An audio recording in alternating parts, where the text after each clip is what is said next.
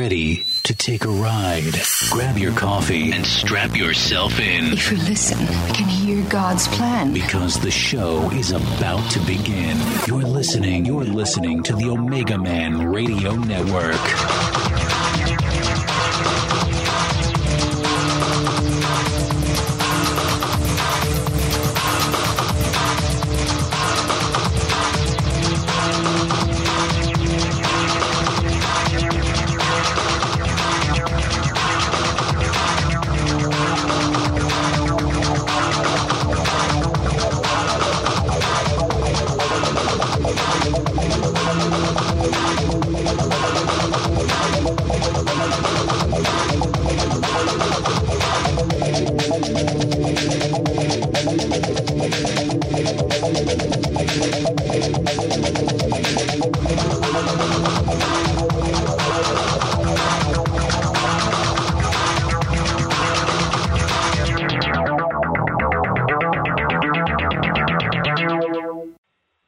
To the Omegaman Radio Network. We're having the early bird program today.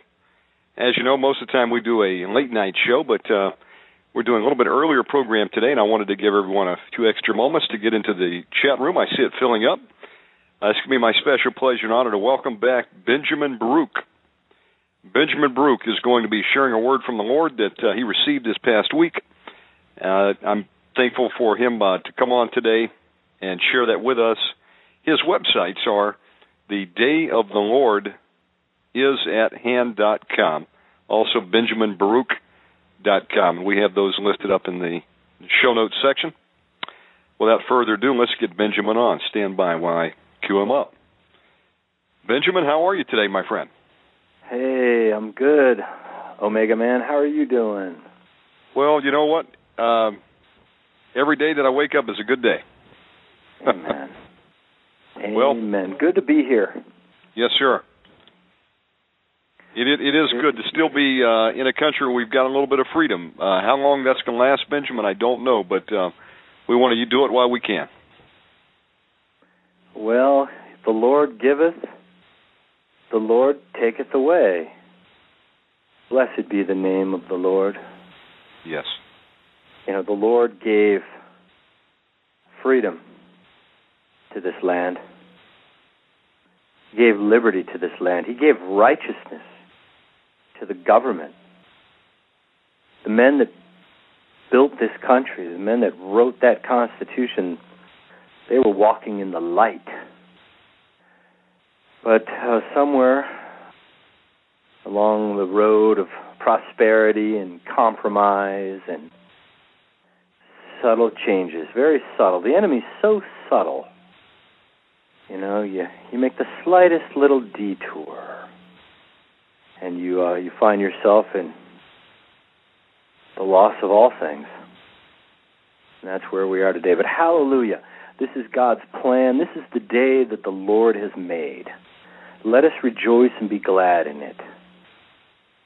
You know, this was God's plan, to let man choose, in the end, his own rope. Man's ways going to be paid back into his own bosom. Man judged by his own deeds. Your own inventions become your undoing. And it's marvelous in the sight. It's his awesome wonders to behold. And you know what's really one of the things I love about the Lord is even in his judgment of his people. And, you know, let's not get deceived here, friends, by these doctrines of devils that are embraced within so many churches across this land. You know, that we've got this ticket to heaven, we just punch it and we get out of jail free, and we can sin and compromise without consequence because Jesus died for our sins after all. And that's just one more lie. You know, the cry of liberty in this hour is nothing more than the hiss of the serpent. You know, the liberty to sin is not freedom, it's slavery. And the wages of sin are still death. and payday is coming. But in God's own house, where judgment first begins, the Lord, who is so rich in mercy, even when he enters into judgment with his own people, he does so in order to turn them back to righteousness. You know, it's a judgment that is measured. He says in the Scripture, I did not punish you as you deserved. I only punished you in part. God's only judging us in part for the foolish things we've done. We're reaping the harvest we sowed. We were told God is not mocked. You will reap what you've sowed. And the day of the reaper is coming. We're going to talk about the reaper today. I've got some things I want to share from Holy Scripture because, the Word of God is the truth. And we live in an hour when many false prophets will come forth. They're all over the place. Many will come in my name saying, I am the Christ. Many false Christs. And the word Christ means anointed one. Many false anointings. He's in the desert. No, don't go there. He's in Toronto. No, don't go there either. He's in Pensacola. No. He's at that tattoo man's place. No. He's still inside the holy place. He beckons us to find him in the holy place, and that's what we're going to talk about today. But God's judgment is coming, and it begins in the household of God. The Lord begins the judgment in his own house, his own temple. It starts when the Lord stands up to judge the earth. And as he walks out of the holy place, he walks out of his sanctuary, he walks right into the inner court, the place where the anointed servants of the Lord gather. And that's where the judgment begins. In the lives of the ones who've been chosen to walk within the inner court. His leaders, his anointed. He's coming to judge the sin, to purge it out of his people, and to make them ready for the wedding feast. And once he's done cleaning the inner court of his house, he's going to walk into the outer court. He's going to turn over the tables of the money changers yet again. He's going to make that whip out of 3 cords. He's going to drive the merchants out of his house. His house is going to become a house of prayer again. It's not going to be a house of profit. Make an offering and get a little night light. Yeah, get a little trinket, get a little graven image for your apostate faith. Oh no, the Lord's going to sweep all that away in the flood that's coming, Omegaman. And hallelujah, it's time for us to get back to the truth. Amen. It's time for us to get back to the truth. So, where do we begin, brother? Where should we start? Should we start with Isaiah? Hallelujah. Let's go for it. Amen. You mentioned the Scripture to me before we got on the phone. Folks, the Lord has been talking to many of us. He can use any method he wants. Just pre-show, I was calling Benjamin, and I looked at the clock, and I said, it's 4:44. Y'all know me well for the numbers. We've seen 11:11 3 times in the last 24 hours. And I'm not into numerology, people, but, God has his biblical numerics. That's another program. But let me throw it back to Benjamin. I mentioned 4:44. What did God show you, Benjamin? Well, I had my Bible open to Isaiah chapter 44 and 45. Wow. And so I thought, what my spirit bore witness of is, that's Isaiah 44, verse 4. And so, I looked there, and what a blessing. And that's a good place for us to start, because, what I want to talk about, what I would like to share with the body of Jesus Christ, the beloved of the Lord, is some practical ideas, some practical suggestions of how to prepare spiritually. You know, there's a lot of shows, there's a lot of people out there that are bringing the message of the soon and the certain judgment of our God on the church, on this nation, and on the world, and talking about how to prepare in the natural. And that's all well and good. And we should be wise stewards, but if we neglect the preparation in the Spirit, all the preparation in the natural will just be vanity of vanities. Yes. It won't deliver your house, it won't deliver your soul from what's coming. And if we prepare in the Spirit, then whether you could do a little or a lot in the natural, the Lord Himself will deliver you. Amen. So really the most important thing is preparing in the Spirit. How do you prepare in the Spirit? We're going to look to the Scripture, to what the Lord said through His holy prophets. And, I don't claim to be a prophet. I don't believe I'm in the office of a prophet. That's a special office that's given by the Lord. The true prophets of God were picked by the Lord. You don't just volunteer to become a prophet. You don't appoint yourself a prophet. Amen. You're chosen by the Father.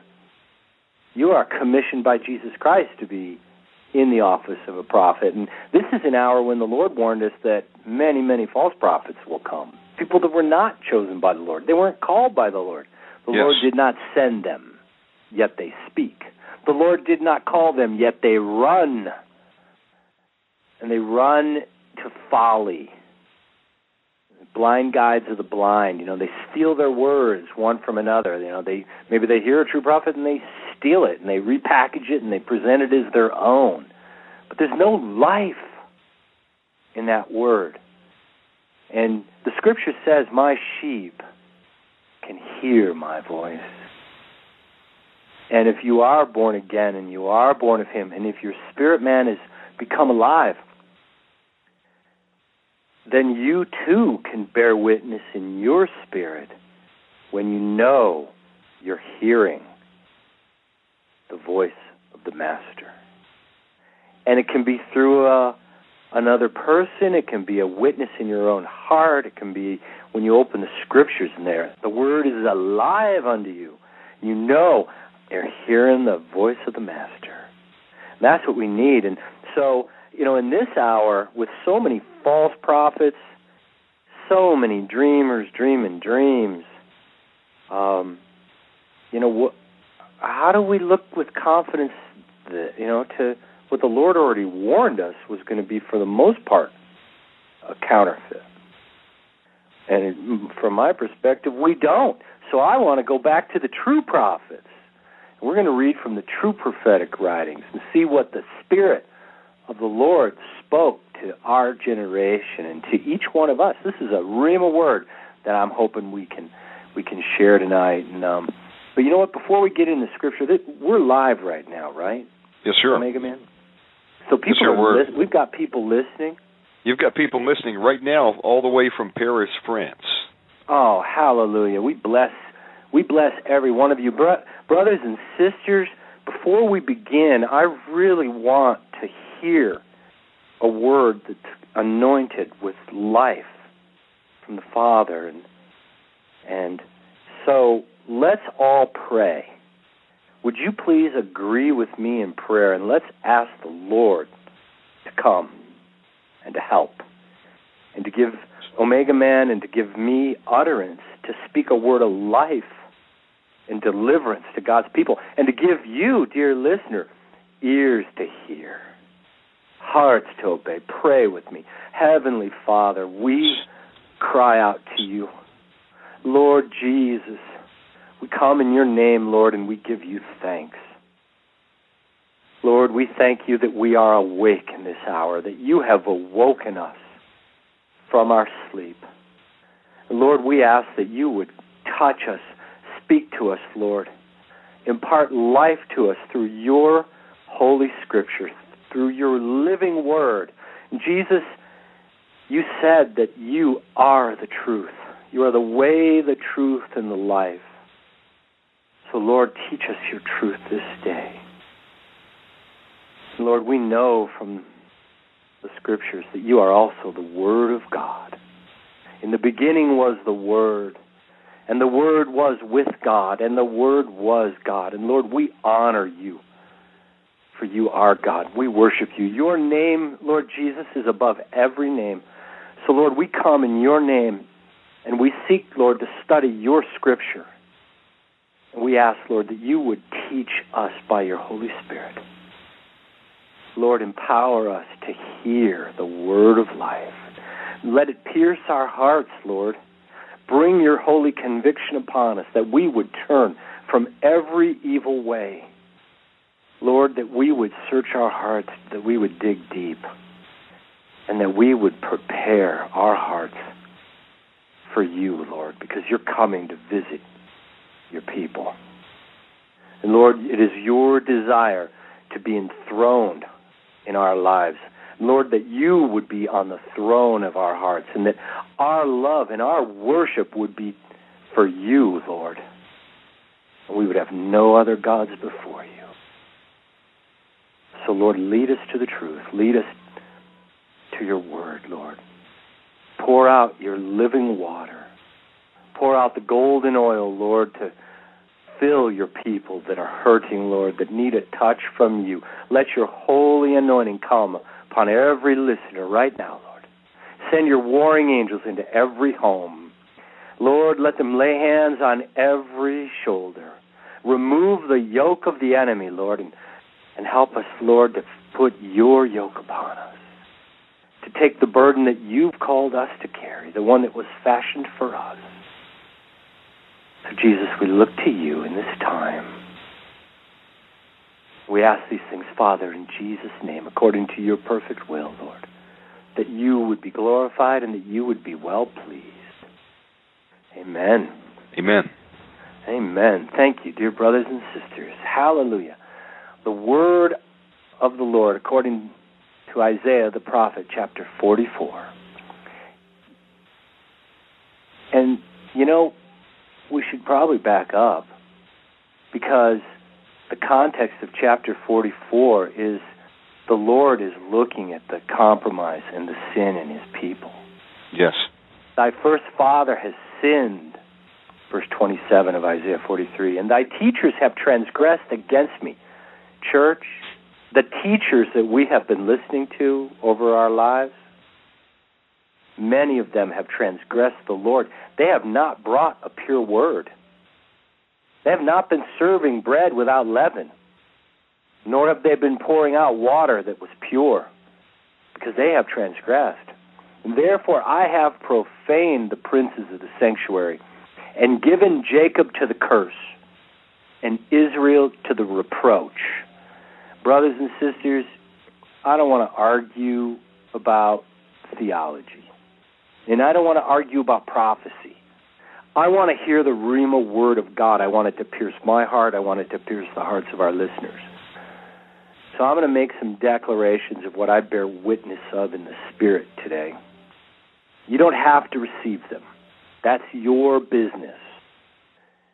And it's not my issue whether you receive them, because you are another man's servant.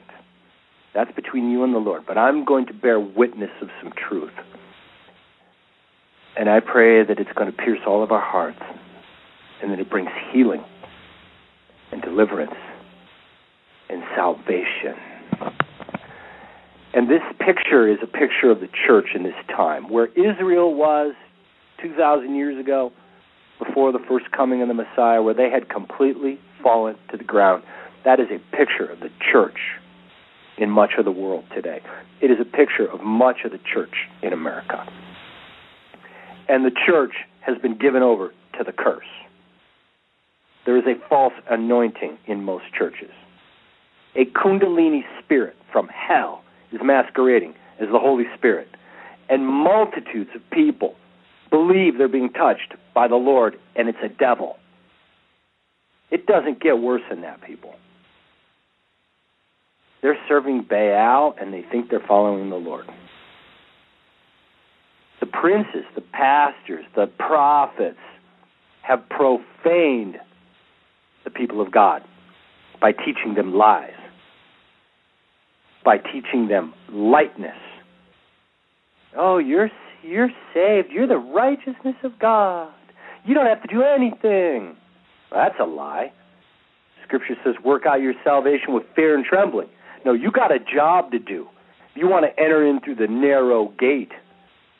You want to walk that straight and narrow path. You want to strive to enter in. You want to knock. You've got to seek. You got work to do. Yes, salvation is a free gift because Jesus paid the penalty. Hallelujah. Our sin was poured on him, and the judgment was complete. God's justice satisfied, his holiness vindicated, and Jesus paid for all of it. Your sin and my sin, every one of them, beaten into his brow, cut into his body. But that gives us the open door to forgiveness. It's not a license to continue in sin. It's an opportunity to repent and become holy. And that process is sanctification. And we stopped at the doctrine of salvation. Most of the churches stopped right there. And that was only the beginning. Salvation and being born again was how you start, not where you finish. The end of our journey is in the Holy of Holies. And we got sidetracked. The teachers transgressed, and they taught a mixed word to a mixed multitude. And because it was a mixed word, the unsaved felt comfortable coming among us. And most of the churches turned into a mixed multitude. And that mixture brought the curse. And that curse brought the people into bondage. Most believers today are walking in some form of bondage or another. Most of them are experiencing in some fashion in their lives defeat. Now there's a remnant. There may well be a remnant out there that's walking in complete victory. Hallelujah. And if you are among that remnant, fear God, give glory unto him, humble yourself for the mercy you received, that you are not swept away in this flood of deception that has come upon the church. But there's only a small remnant. Most of the body is in serious need of repair, and that's what we're going to talk about. But in chapter 44, the Lord says, yet now, in spite of everything that's happened to people, in spite of all the ways we failed, in spite of everything we've done in sin and in compromise, and all those seeds to the flesh that were sown, yet now, hear me, O Jacob, my servant. Hear me, church, my chosen ones, the true spiritual Israel, whom I have chosen. I mean, we're at the very end, and yet God is still pleading with his people. The Lord's mercy is so magnificent. I was doing a word study, Omegaman. Yes. And I looked up the Hebrew word for the mercy, for some of the ways the Scriptures described the mercy of the Lord, and how the Lord defines his own mercy. And one of the things God says about his own mercy is that it's too much. God's mercy is overflowing. The Lord almost is more merciful. He loves mercy so much that he's looking for an opportunity to forgive the people. God is desperate to save his people. I mean, you Amen. think we're in trouble? We are. You got it right. Congratulations. You figured it out. We're in trouble. But you know what? There's a deliverer. There's salvation, and the Lord is looking for a chance. Amen. God is looking for the way to save you. Hallelujah. And that's why he gave us his word. And that's what we're going to talk about today. What do we need to do practically in the Spirit to break through, to get to total deliverance, and to get within the secret hiding place of the Lord so that we and our household could be saved? Thus saith the Lord that made you and formed you from the womb, who will help you. I will help you, says the Lord. Fear not, my people, my chosen ones, and you, Yerushalayim, whom I have chosen. For I will pour water out upon him that is thirsty, true living water, and floods upon the dry grounds. God's going to bring such an anointing that it's going to be a flood. The enemy came in with a flood of filth and a flood of lies, but God is about to pour out the latter-day rain, and it is going to pour. And he's going to wash away all of the lies and all of the deception and all those strongholds and that mountain, that stone of stumbling and that rock of offense that the enemy's raised up as a mountain of hindrance. The flood is going to wash it away. I'll pour water out on him that is thirsty and flood on the dry ground. I'll pour my spirit upon your children and my blessing on your offspring. In verse 4, they shall spring up as among the grass. Springing up among the grass and as willows by the water courses. And that's the word I want to focus on, is that springing up. Because that word is really important. It appears in several other places in the Scriptures. The Lord mentions it himself in the Gospel of John, chapter 4, verse 14. But whoever drinks of the water that I give him shall never thirst again. For the water that I give him shall be in him a well of water, springing up into everlasting life. It's like a geyser that shoots up. When the Holy Spirit moves, it's powerful. But we are also warned in Scripture, there's another spring that you can have inside of your heart. Yes, the Lord wants to fill you with the well of living water that springs up onto eternal life, so that you're like the grass that will spring up in this final hour among the remnant.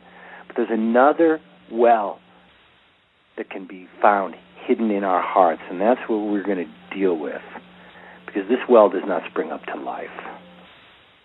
If you have this well of bitterness in you, it springs up to defilement, not only for you, but for the many around you.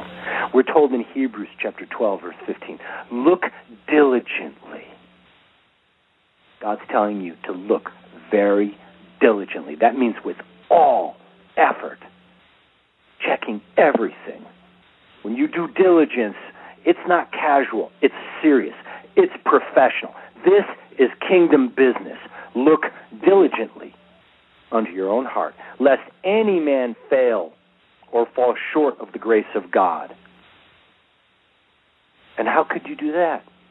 By a root of bitterness springing up trouble within you, and thereby many be defiled. So the Lord is offering us living water. He's going to pour out his living water on the dry ground. And whoever drinks of this water will not thirst again, because a well of living water will spring up within him. So what can go wrong? Only one thing.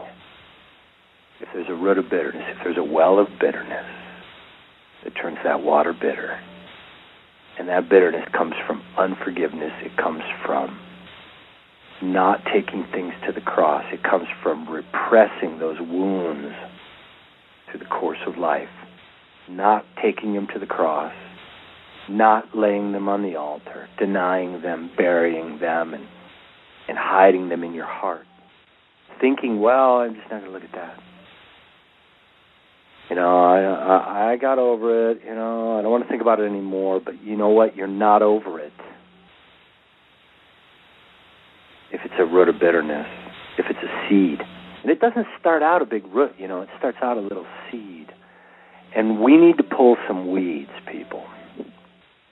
Because in my opinion, based on what I've seen and experienced as a believer, I think this root of bitterness issue is a serious problem.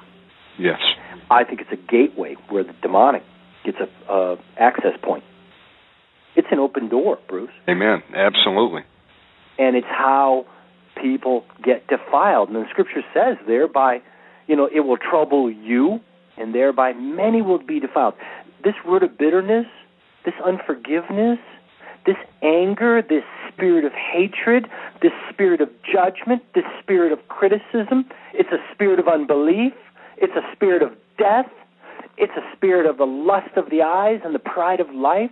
This is a gatekeeper. This is a strong man that would come within us. Separate. Families separate. Households separate. The church. We're going to talk about how to pull this weed out, that we could prepare our hearts for this latter-day anointing that's coming. Because the Lord is rich in His mercy. He does not get tired of forgiving and healing His people. As a matter of fact, I would say the Lord is passionate about saving His church. Jesus has invested His entire life in your salvation. He invested everything, and His heart is turned over the plight of His people. So God's going to give us some direction from the Scripture on what we do to break up that hardened soil, to turn over that hardened soil in our heart where those seeds of bitterness have been hidden away, lest they become a root, lest they become entrenched. Because, brother, when those seeds of defilement get sown and we don't take them to the cross, we don't put them in the altar, we don't let them get burned up, we let them stay in the soil of our heart, if they grow and become a root, they're a lot harder to pull. The longer they've been in the ground, the deeper the root has grown. The harder and the harder it is to pull out. And it's a life and death issue, because not only is it bringing trouble and defilement into our own lives, we're defiling the many around us. And woe unto that man who becomes a stumbling block for one of these little ones that believe in me. Your root of bitterness brings defilement to one of the innocent ones that believes in the Lord. Ooh, you do not want that to go there. You don't want that on your account. So we're going to all do the work necessary to clean our hearts and get ready for the King, because He's about to come in visitation upon the earth. Now, I want to also share some of the prophetic writings of David, where he also talked about this process of springing up. And I'm just going to read a couple verses from 2 Samuel, chapter 23. Take all the time you need, Benjamin. I want to say, before you do, I'm just looking at the comments coming in on the chat room, and, it's just unanimous. People believe this is a word from God tonight. It's touching people right now. Touching me. Keep on preaching, brother. Amen. Well, glory to the Lord. Yes, thank you, Jesus. Thanks be to our God, who is so faithful to us. Church, we owe Him so much. We owe Him so much. We owe Him everything. And He's such a good God. He is such a good God. He is worthy of our service and of our love and of our dedication. And we do have the flesh. We got a problem. We got the flesh to contend with. That's why it's a battle. The Lord knows. He understands. But He's given us the weapons of our warfare that we could overcome. The time to overcome is upon us. And so that's what we're going to get into. But I wanted to read a prophetic word that, actually, this is the last word that David spoke, King David. And this is a prophetic word to this hour, and it's so beautiful. It's just the first 4 verses of 2 Samuel chapter 23. Isn't it interesting, brother? We read the first 4 verses of Isaiah, now we're in Samuel. Yes, sir. Praise God. Hallelujah. Now these be the last words of David. David, the son of Jesse, said, and the man who was raised up on high, the anointed of the God of Israel, and the sweet psalmist of Israel, said, the Spirit of the Lord spoke through me, and His word was in my tongue. The God of Israel said, the Rock of Israel spoke to me. He that rules over men must be just, ruling in the fear of God. And he shall be as the light of the morning, when the sun rises, even a morning without clouds, as the tender grass springing out of the earth by clear shining after the rain. We are going to become like the light of the morning. When the sun rises, on a morning without clouds in the sky, it's clear, shining. Yet it's rained. How does it rain with no clouds? Well, the rain came from heaven. And we are the grass. The grass is the men.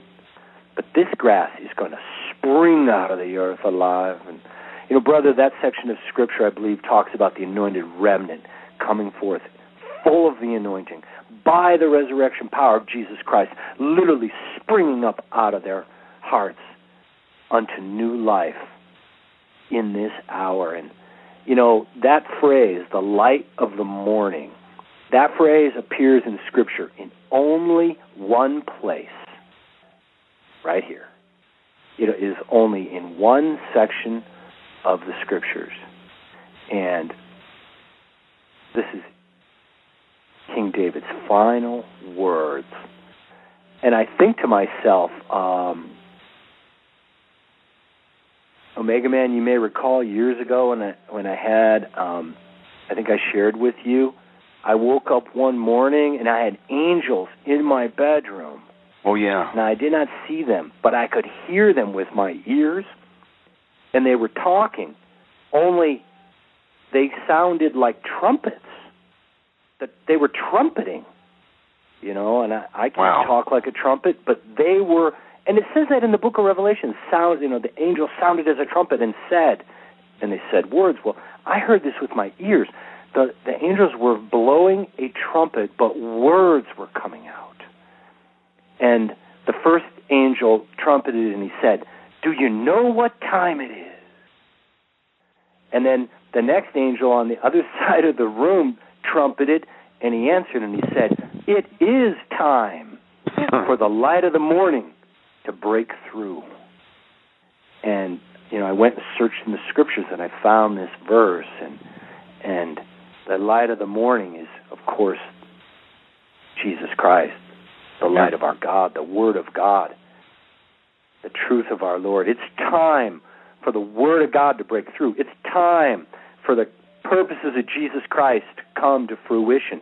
It's time for the people of God to shake off the yoke of bondage and to walk in the freedom that Jesus Christ paid for with his life. It's time for the kingdom of hell to be thrown down and for the kingdom of heaven to rise in God's people. It's time for us to get ready. It's time for us to be prepared. It's time for us to be anointed. It's time for us to be set free because the hour of testing is nigh at hand. And we won't get into the timing, but it's coming fast, folks. In the next 2 years, your lives are all going to change. But before we walk into that fire, the Lord is going to prepare us so that we can walk through it. And we will endure, and we will be a witness, and we will be kept in perfect peace. The world will become afraid, but we will be kept in perfect peace. The world is passing away, but our kingdom is coming. It's coming even now because it's time for the light of the morning to come, and that's what I wanted to get into. God is intending to bring the total victory in the lives of his people. But we've got to do some work. He calls us to prepare. He calls us to do certain things, and that's what we're going to look at now. What is the Lord asking us to do? What's our authority? Well, I look to the prophetic writings. So, what does the Scripture say? And brother, there's one, the Scripture has a lot to say, but there's one part of Scripture I really want to focus on today, and that's the prophecies in the book of Joel. the admonitions through the prophet Joel, the commandments that came from heaven through the words of the prophet Joel. And we're gonna break down the scripture in the book of Joel. But I want to first ask all our listeners, and Bruce, can people email you? Yes, sir. Sure can. I'm looking at a live chat right now. Excellent. I'd like to ask a question of everyone, and anyone that can answer, if you could respond in the chat room with a yes.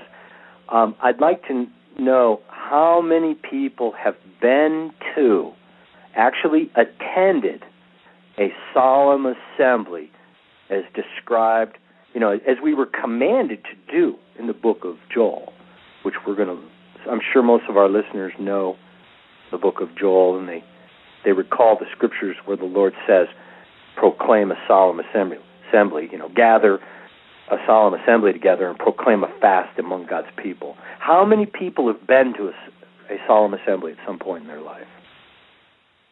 We've got about a minute. I would venture not very many. We have about a minute delay, so as answers start coming by, I'm going to funnel them to you. I know okay. Benjamin in my own life. I hope it's a huge number, but from what I have seen and known, I don't know of very many people that have been taking the Lord seriously in the instructions in the Scripture. The Lord told us, go and learn the meaning of a parable. And that was the parable of the fig tree. The Lord spoke 40 parables in the Scripture. Through the ministry of Jesus Christ, there are 40 parables. Only one was assigned as homework to the church. I've yet to find anybody that did the homework. Here are your answers. I can't find a solemn assembly. No, I don't know. I've never been to one. I only see one reply that says yes. Hallelujah. Well, we're all going. That's what we're going to talk about today. Praise God. Because God has ordained a solemn assembly for His saints to prepare them for this hour. And that's basically the topic of this show. So I want to start reading in the prophecies of the prophet Joel. And we're going to start in chapter 1. The word of the Lord that came to Joel, the son of Pethiel. Hear this, you old men, and give ear, all inhabitants of the land. So everybody's supposed to listen to this. Has this been in your days, or even in the days of your fathers? Have you ever seen a time like this? Tell it to your children. Let your children tell their children, and their children another generation. That which the palmer worm has left, the locust has eaten. And that which the locust left, the cankerworm has eaten. And that which the cankerworm has left, the caterpillar has eaten. That's a picture of a total judgment. All of it consumed. Awake, you drunkards, and weep. Howl, all you drinkers of wine, because the new wine for you is cut off from your mouth. For a nation has come upon my land, strong and without number, whose teeth are the teeth of a lion, and he has the cheek teeth of a great lion. That's been fulfilled in our nation right now. A foreign government has come upon this land in the form of a shadow, and it's everywhere. And this is the teeth of a lion. It has the head of a lion, the body of a leopard, and the feet of a bear. The beast system is encroaching like a cancer in this land and really all over the earth. He laid my vine waste. This lion has wasted our economy. And they called it a bailout. Barked my fig tree, stripped the bark off your fig trees, made it clean bare. And if you strip the bark off a tree and make it clean bare, that tree is going to die. And cast it away. The branches are made white. Lament like a virgin girded with sackcloth for the husband of her youth. The meat offering and the drink offering are cut off from the house of the Lord. And the priests, the Lord's ministers, mourn.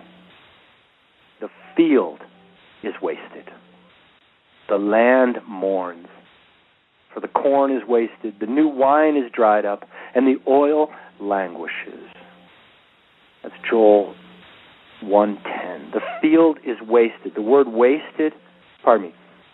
word field in Hebrew is sadeh, and it means country, ground, soil. Our country is wasted. Wasted is shadad. It means to ravage, to be destroyed, to be oppressed, robbed, spoiled, utterly wasted. Our country is destroyed. Our country has been oppressed. Our country is being robbed. Our country is spoiled. America is utterly wasted. That's the full meaning of that section of Scripture in Hebrew. And the land has been destroyed. It's been polluted with chemicals. It's been poisoned. All the nutrients have been robbed. It's utterly wasted. The nation, its systems, its ground, all of it has fallen to the ground. The land mourns, and the word for land in Hebrew is Adamah. Adam. And it means the country, the earth, the ground, the men. Man. The men mourn. The nation mourns. The earth itself is mourning, and the word mourning is abal. It means to bewail, to cry out, to lament. Our nation is being destroyed. The people are mourning and lamenting. The new corn is wasted. And corn represents the first harvest. The wheat was the second harvest. The corn was presented in the Feast of First Fruits. An ephod of fresh, ripe barley corn was brought into the temple. It was threshed and winnowed and cleaned, and then the high priest held a handful of the corn up to the Lord as part of the first fruits offering. That is the anointed remnant preserved from the fire. The wheat harvest is the Feast of Weeks, the Feast of Shavuot, the 49 days after the Sabbath following the Passover. And the wheat was presented representing the people in the form of two loaves, Jew and Gentile. And the wheat made into flour was mixed with leaven, representing the sin that was in God's people. It's the only time leaven was ever permitted to be brought within the temple was on the Feast of Weeks, which is the time for the harvest judgment of God's people. And it represents the sin of compromise that is still found within the chosen ecclesia, the Jews and the Gentiles saved in Messiah. And the high priest, after presenting the loaves before the Lord, then put them in an oven to cook out the leaven. And that oven it's representative of the furnace of affliction that the Lord chose us in order to purify us and to prepare us for the wedding feast. It also represents the great tribulation period that's the ultimate oven. Because just as Nebuchadnezzar heated up the furnace 7 times hotter than it's ever been heated before when he threw Shadrach, Meshach, and Abednego in, so the furnace will be heated up 7 times hotter in this hour, in this generation, than it has ever been heated up before. We call that the Great Tribulation. It's going to be a hot oven, folks. And the 2 loaves that would not get rid of their leaven are going to go in the oven because the Lord is intending to remove the leaven. And He will remove it. This oven is hot enough that it will cook out the leaven. But the corn is presented first, and it has no leaven. So it's not burned. It's It's the Lord's portion. It represents the remnant, is what I'm trying to say. So when the Scripture talks about the corn, when Jesus says a seed of corn must fall to the ground and die, or it abides alone, but if it falls to the ground and dies in Messiah, then it will bring forth much fruit. He's talking about his remnant that break through. When he talks about a handful of corn on top of the mountains, he's talking about the remnant that survive and endure to the end to see the sign of the Son of Man in the heavens. The wheat, they don't end up on the top of the mountains. Now they get purified in the fire and they're gathered into the Father's barn and they're saved. Hallelujah.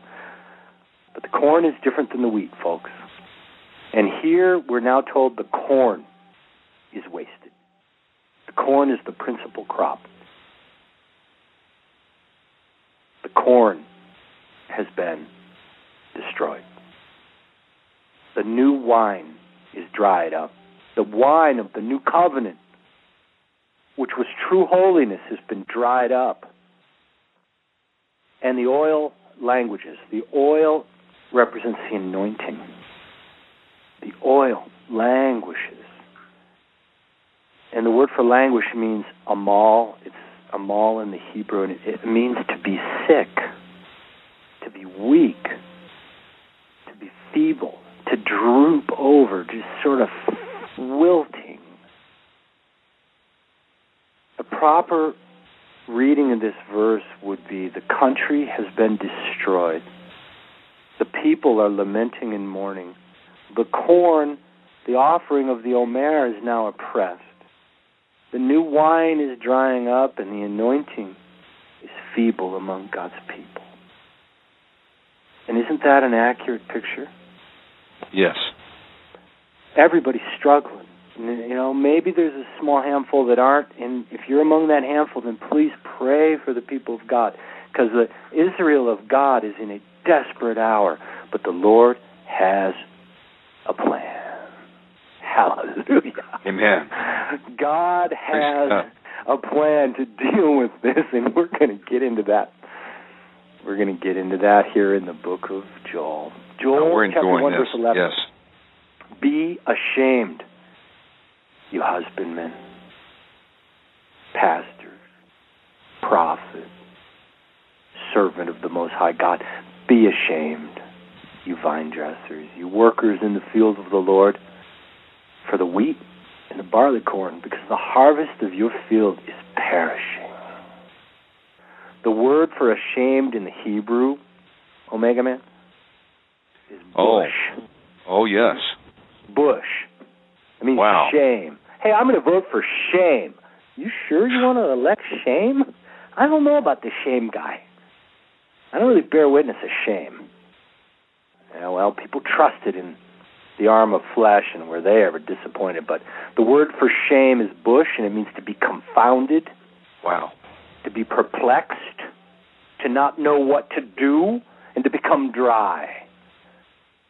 For the anointing to just sort of wither and dry. The harvest is perish. The word for harvest is atzir, and it means the severing of the harvest, as in reaping. It means the time of the reaper has come. Be ashamed, for the time of the reaper is here. And the word for perish is abad. It means to wander away, to lose oneself, to perish, to be destroyed, to not escape, to have no way to flee. Abad, no way to escape what is coming in the flesh. Be ashamed, be confounded, be confused, become dry. The wheat and the barley corn of the field is perishing, and there's no way to flee. There's no hiding place in the flesh. Utter destruction is coming. Only those hiding in the Lord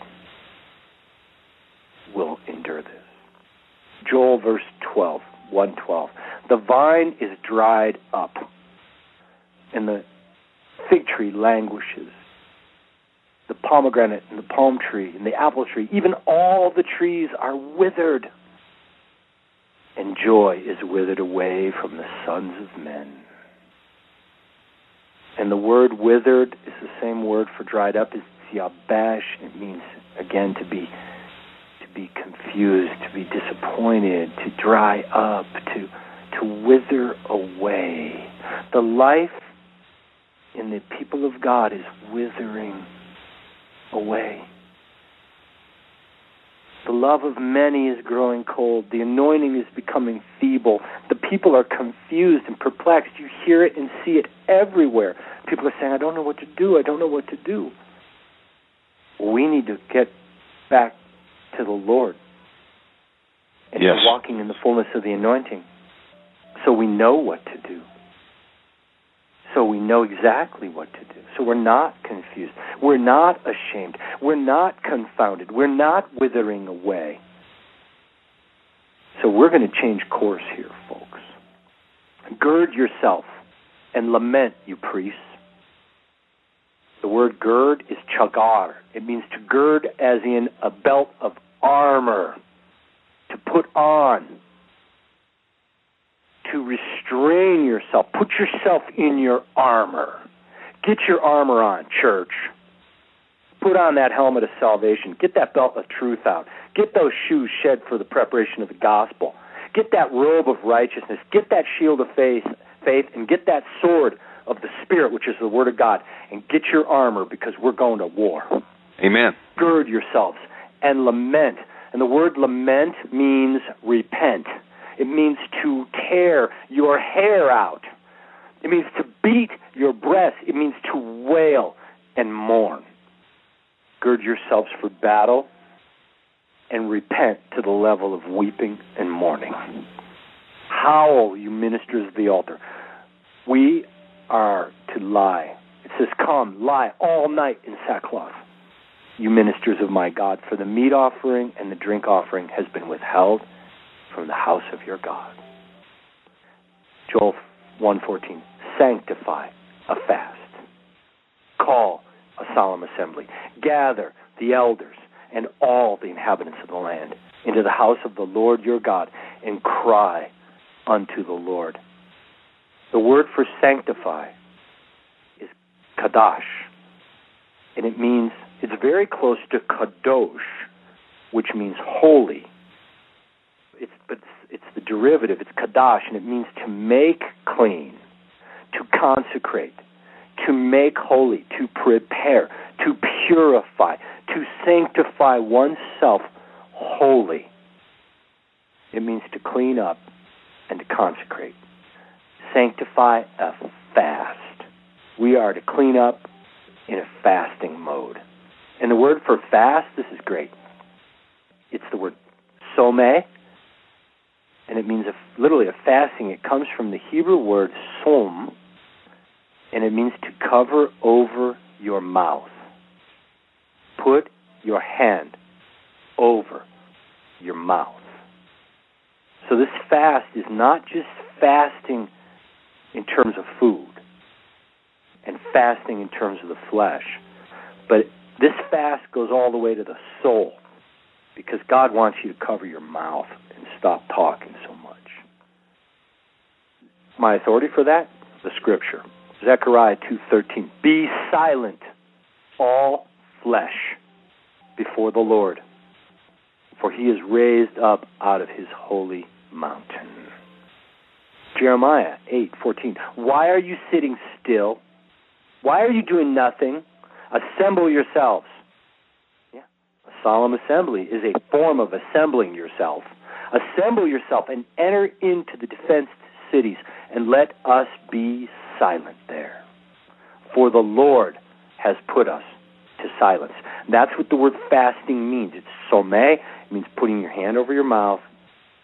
God's literally saying, fasting not only for food, but from foolish talking, from your own way. Sanctifying time and seeking the Lord. And the word for solemn assembly is atzara, and it means a solemn meeting, it comes from the word atzar, and it means to enclose yourself, to hold back, to restrain, to shut up, to close up, to withhold yourself. The idea is you're holding yourself back from all the other normal activities that are your day-to-day life, and you are fasting and you are seeking the Lord with everything. It's a time that is consecrated 100% to seek the Lord, and you're doing nothing else. And you're doing it in an assembly. And we'll go into detail some of the things the Spirit's revealed about how this is done. But I want to continue in the book of Joel for a few more minutes here. Joel 1:15. Alas, for the day of the Lord is at hand, and as destruction from the Almighty it shall come. And the word for alas in the Hebrew is ahaha, and it means a sudden surprise, especially expressing pain.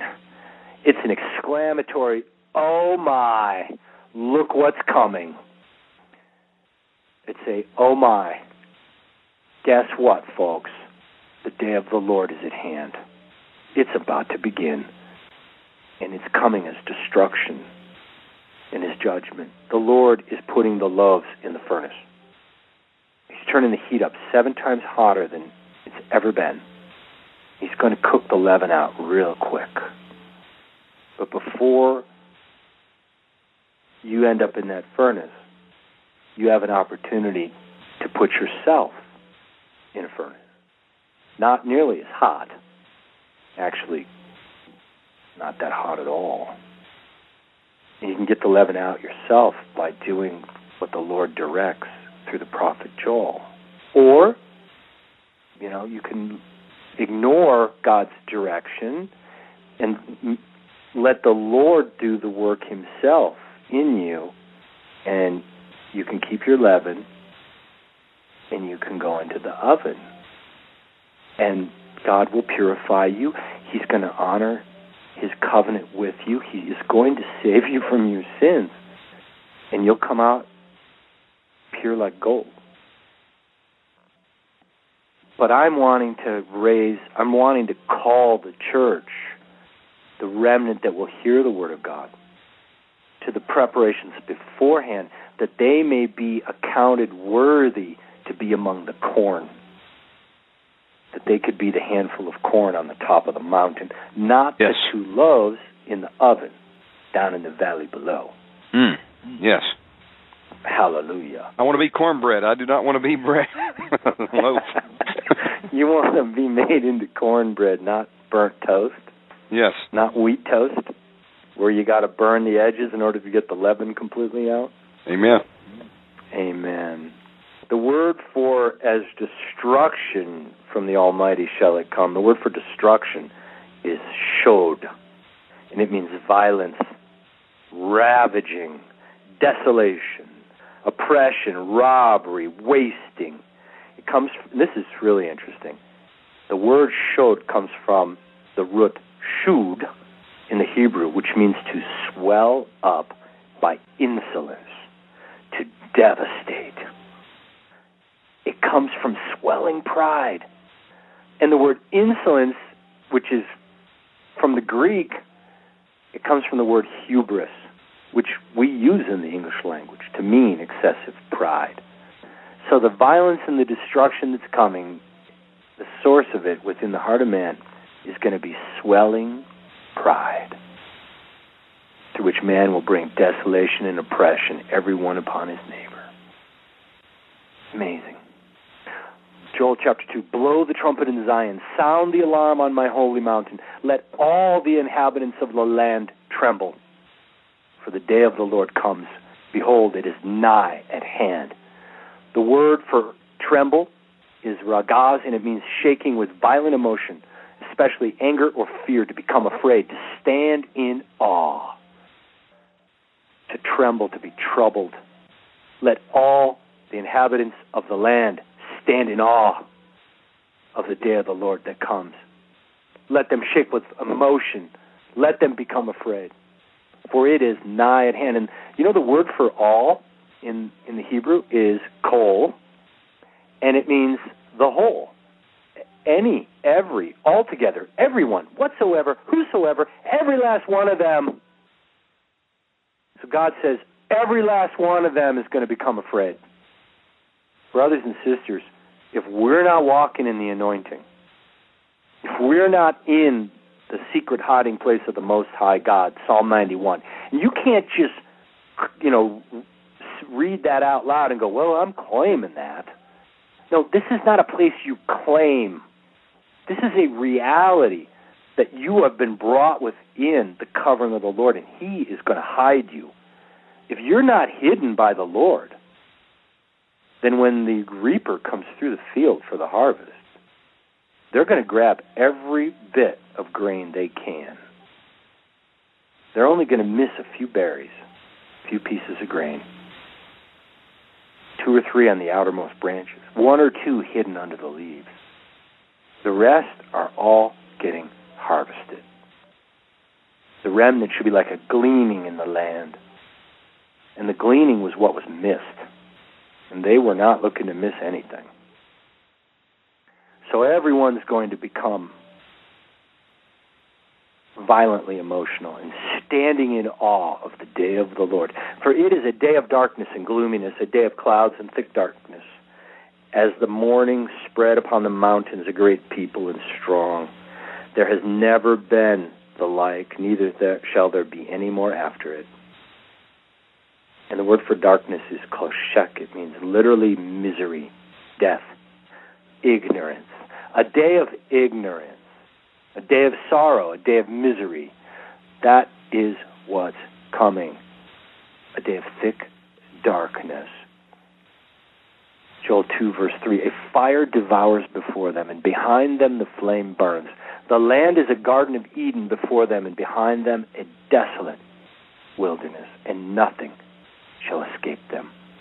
And the word for desolate means, it's the Hebrew word shem'ama, and it means devastation, astonishment, to be laid most desolate. And the word where it says, and nothing shall escape, in the Hebrew it's the word lo, and it means no, surely no, truly no, of a truth no, verily no.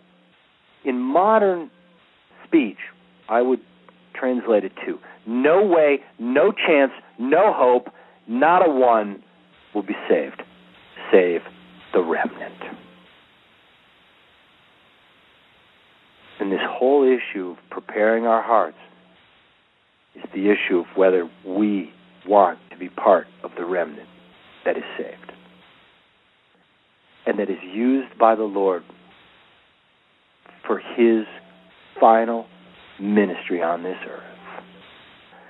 And the word for escape, nothing shall escape, it means to exist, to continue. It's haga. Nothing will continue. Nothing is going to exist after these reapers come through. The earth will be utterly destroyed. Nothing will continue. Nothing will exist apart from that which is held safely in the Lord's hand. Joel 2:11, and the Lord shall utter His voice before His army, for His camp is very great.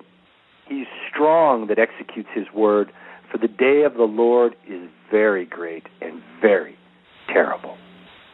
And who can abide in it? And the word for very is me'od, and it means holy, speedily, intense, exceedingly fast, growing louder and louder, mightily, quickly, utterly, very much. I mean, this is an intense word. When it says the day of the Lord is very terrible, it means like over the top. And the word for terrible is to revere, to be afraid, to see terrible acts, to witness terrible things. Then in verse 12, Joel 2:12, the Lord says, therefore, now, says the Lord. Therefore, because of this incredible judgment that's about to come, because of these overflowing wrath that's about to be poured out, therefore, because that's the time you're living in, now, even now, which means from this time forward, from now on. The Hebrew word is atah, and it means henceforth. From this point forward. Therefore, from this point forward until the Lord comes, saith the Lord, turn to me with all your heart, and with fasting, and weeping, and mourning. And the word for turn is hub, and it means to turn back, to bring back home again. Therefore now, turn back home again, says the Lord. Call to mind, it means to call to mind, to come back, to convert again, to be delivered again, to go back home again, to cause to return again. So what the Lord is saying is, therefore now, because of all of this judgment that I've now told you I'm about to bring upon the earth, now I want you to come home. Turning to God with all your heart. And the word for turn is to come back home. And the word for with all, it's the same word kol. It means everything, all together, all of you, with all of your heart. And the word for heart is lebab, and it means your mind, your courage, your tender-heartedness, your understanding, your thoughts, everything. Turn to the Lord. And rend your heart, verse 13. The word rend means to revile, to cut, to tear. Tear your heart, not your garments. God is not looking for outward religion. He does not want you getting religious now. That's why he says, don't tear your garments. I don't want a show. He wants this done in the heart. And turn unto the Lord your God, for he is gracious and merciful and slow to anger and of great kindness. And he repents of the evil. And the word for merciful is rachum, and it means full of compassion. The Lord is full of mercy. And of great kindness, the word for great is rab. It means abundantly, exceedingly, full of mighty, more, too much, or very much, or plenteous, or sufficient kindness. God has too much kindness. He's got more than enough. He's got sufficient mercy.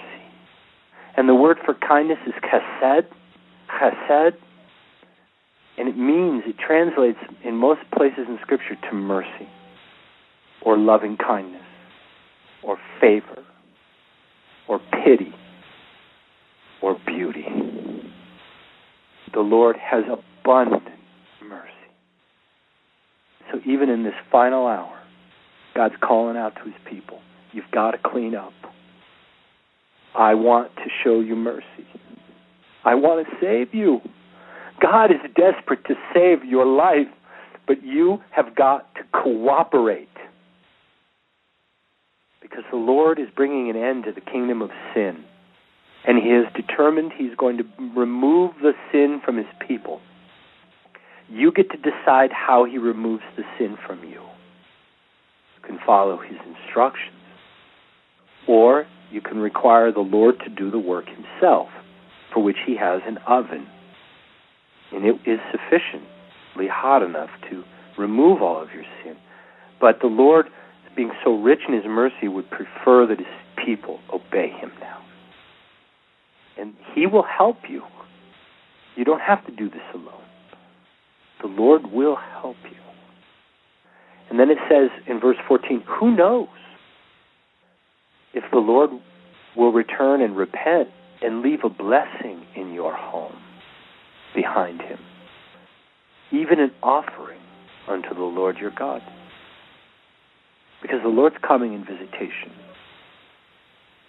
In most places he goes, what he finds will be unacceptable to him, and he will cleanse it by burning it. He's going to burn everything that is not clean. If your flesh has not been cleansed, it burns. Your house is not clean, it burns. Your life is not clean, it burns. Your spirit is already clean if you've been born again. He's not going to burn your spirit. Your spirit gets saved. It gets resurrected in the power of Jesus Christ is preserved unto the eternal day. And we're all going to sing before the throne of the Lamb very soon. But before we get there, God is going to cleanse the entire earth. He will protect that which is His. Everything else is going to be destroyed. And we get to decide, where do we want to come out in the process? The solemn assembly is for those who want to become the seed of corn that falls to the ground and bears much fruit. And the furnace, the oven, is for those that, for whatever reason, just had to go the hard way. Well, there is a hard way. Verse 15, blow the trumpet in Zion, sanctify a fast, call a solemn assembly. Now the Lord is repeating Himself here, folks. And when the Lord repeats Himself, it's because He means it real seriously. You know how if you all have kids and they don't really listen, they say, yeah, Mom, yeah, Dad, yeah, but they're not really listening because their mind's on whatever. So you repeat yourself. No, I mean clean your room. You say it again. No, I really want you to clean your room. Yeah, sure, no. I want you to stop what you're doing and go and clean your room. And so the Lord, being a good Father, He knows we're not, we're like kids. We just don't always listen so good. So the Lord's repeating Himself. Blow the trumpet, the war trumpet, the warning trumpet, in Zion, in His camp. Sanctify the fast. Call the solemn assembly. And the word for call is karah, and it's the idea of accosting a person. This comes from the Hebrew dictionary. This is a get-in-your-face call. This is a call by name. This is from the dictionary. It's to address you by name. You are bidden by name as a guest. You are invited by name. It is published and declared, but it is by individual name. And this solemn assembly, it's not a general call. This is by direct invitation, by the Spirit, by the Lord. And we'll get into that in much greater detail when we get done with the scriptures in Joel. But the point is, you're invited. You got to seek the Lord on exactly how this is going to come to pass in your life. But you guys are going to a solemn assembly. Praise God, I want to go. Oh, I've been to 2 of them. They are the most powerful, awesome times. And they begin by prayer. They come to pass by praying, Lord, I want to go to a solemn assembly. I want to obey your word. God's not saying, hey, if you're not doing anything else that important, I want to consider a solemn assembly. That is not, it's not what the Lord's doing. He's ordaining it. He's ordaining it. And He goes on in verse 16, gather the people, sanctify the congregation. Everybody that's coming to the solemn assembly must be sanctifying. They must be fasting. They must be serious about the Lord. This is not for the lukewarm. This is for people that want to do serious business with God. It's not pretend and it's not for play. Gather the children, those that suck the breast. Let the bridegroom go forth of his chamber and the bride out of her closet. Well, I was planning on getting married. Delay your wedding. Seek the Lord. Oh, we're going on vacation. Cancel your vacation. Well, I got a football game to watch. Turn off the football game. Whatever your plans are. The picture of the scripture here is bridegroom's coming out. Bride coming out of her closet. She's getting her wedding gown on. They're blowing the trumpet in Zion. Time to go before the Lord. I'm sorry, everything's now canceled. We go seek the Lord. It's not a if I have time kind of thing. Let the priest and the ministers of the Lord weep between the porch and the altar. Let them pray, spare thy people, Lord, and give not your heritage to the enemy, that the heathen should rule over them. Why should they say among the people, where is their God? Then in verse 18, we are told, if you do this, if you sanctify a fast, if you you call a solemn assembly, if you weep and cry for your sin in repentance, then, verse 18, then the Lord will be jealous for his land and will have pity on his people. Yes, the Lord will answer. You do these things, God says, I will respond. And I'm going to say unto my people, behold, I will send you the corn and the wine and the oil. The corn represents, again, the anointed remnant. The wine is the wine of the new covenant, and the oil is the anointing of the Holy Spirit. And you shall be satisfied. And I will no longer make you a reproach among the heathen. And I will remove far from you the northern army that drove into your land and made your land barren. Fear not, O land, this is verse 21. Be glad and rejoice, for the Lord will do great things. Be not afraid of the wild beasts of the field. And that word for wild beast could actually be translated an evil company of men coming to impose martial law. Don't be afraid of them. They can't touch you. You're in the hand of the Father. For the tree bears fruit. You're still going to bear fruit. The fig tree and the vine will yield their strength. Be glad, you children of Zion, and rejoice in the Lord your God, for he has given you the former rain moderately, and now he's going to come down for the rain, both the former and the latter rain. Now he's going to pour out a flood of water on dry ground. And his anointed remnant, that seed of corn that fell to the ground, it's not going to abide alone anymore. It is going to spring out of the earth.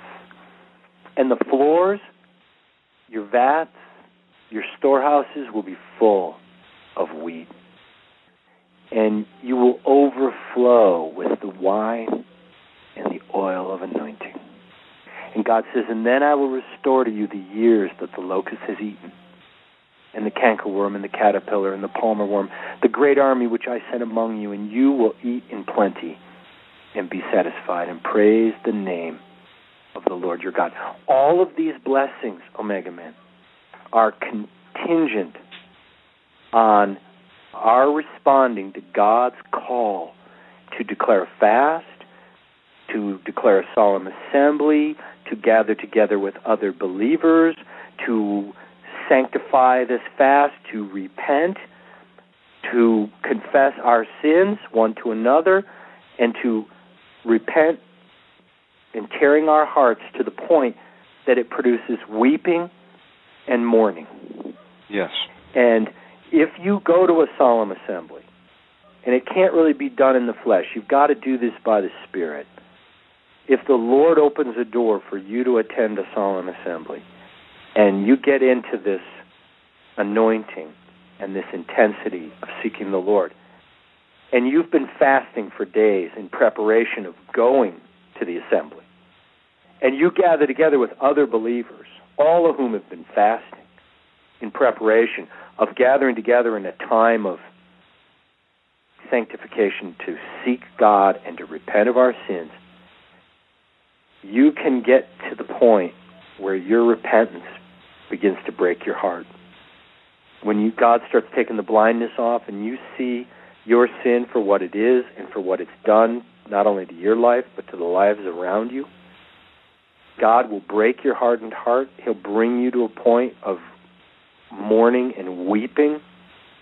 And brothers and sisters, that's the point where that sin is utterly removed from you. That's the point where those roots of bitterness, those seeds of offense that got stuck in our hearts, they come out easy. You know, if you got a weed in the heart and that ground is real hard, and you try to yank that weed out, you're not going to get that weed so easy. But if you go through with a rototiller and you just break up all that hard ground, you can get that weed out pretty simple. Yes. That's the same for our hearts.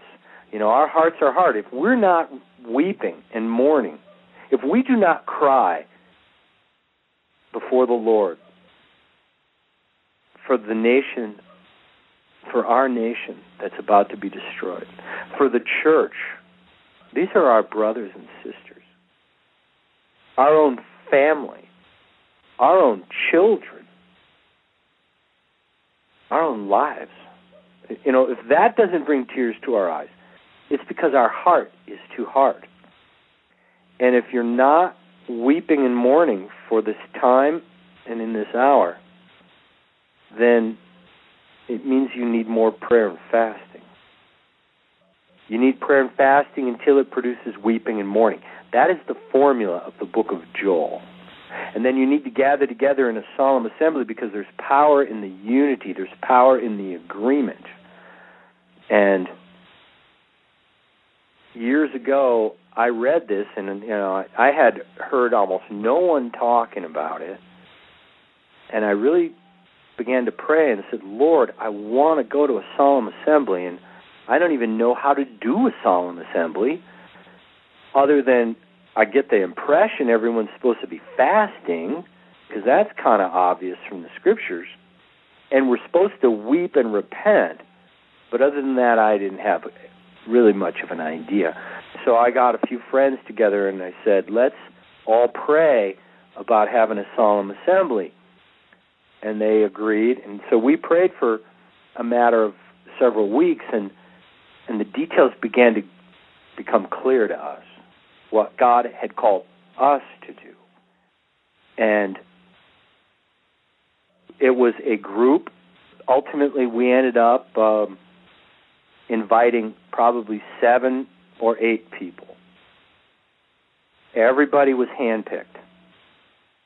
We all knew, well, not all 8 people knew each other. There were a few people that had never met before, but obviously everybody knew somebody really well. We were not acquaintances. This was close koinonia. These were people that loved each other in the Lord. And everybody was serious. Everybody knew what time it was. Everybody knew we needed to do business with the King. Everybody fasted before they even came. We flew from all over the country, and we met in one of the central states. And people came from the east and from the west, from the north and the south. Nobody even lived in the city that we went to. We went to Columbus, Ohio. There's a brother there who's got a church and a great deliverance ministry, Pastor David Middleton, and he agreed to let us use his church. None of us even belong to his church. Nobody even lives in Ohio.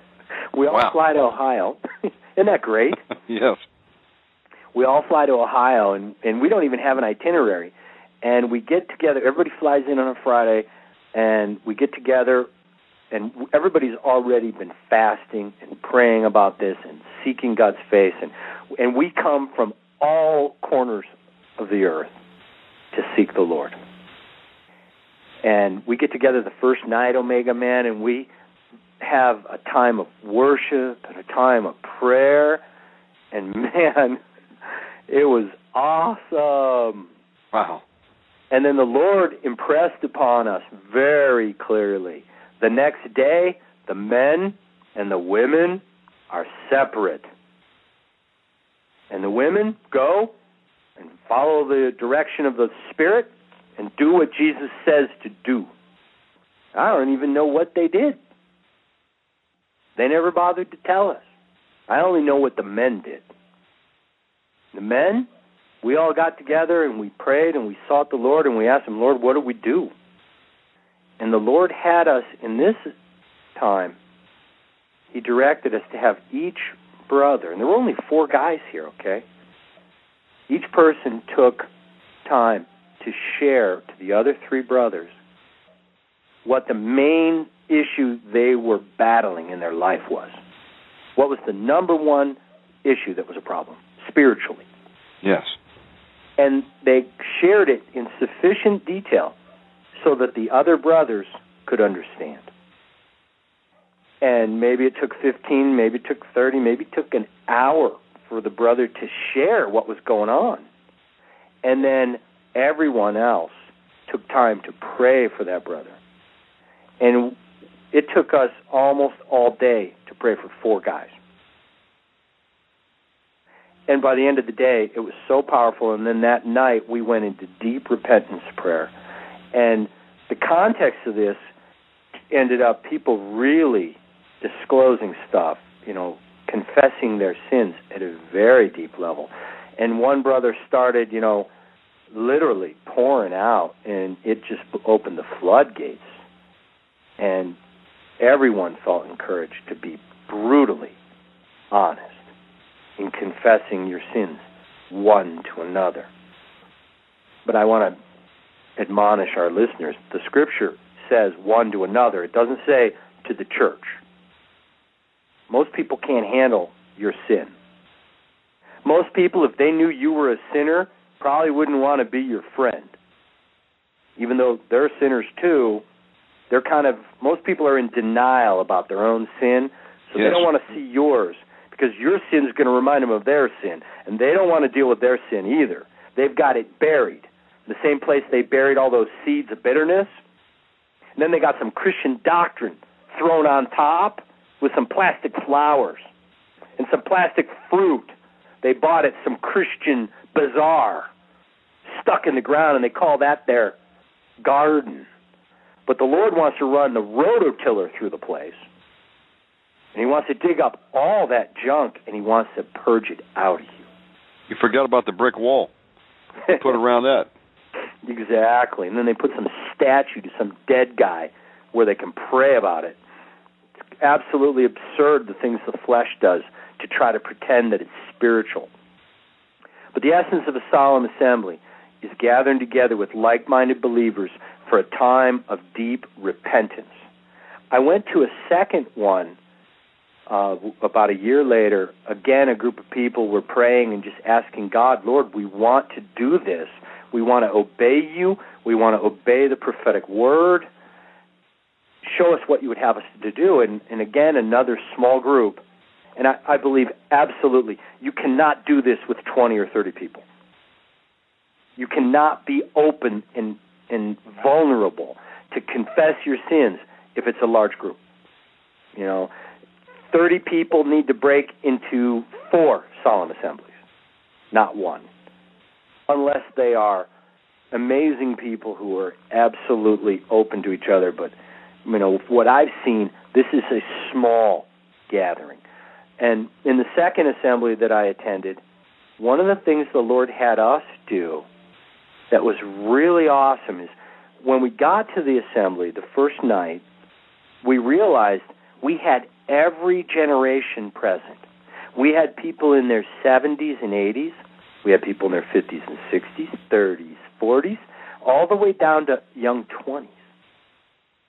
And we got the idea by revelation that the Lord wanted us to pray about the sins of these generations, to pray about the sins of the nation, the generational sin in our own families, the families that were represented, and then ultimately our own sin in continuing or adding on to the sins of the nation and the generational sin in our bloodlines.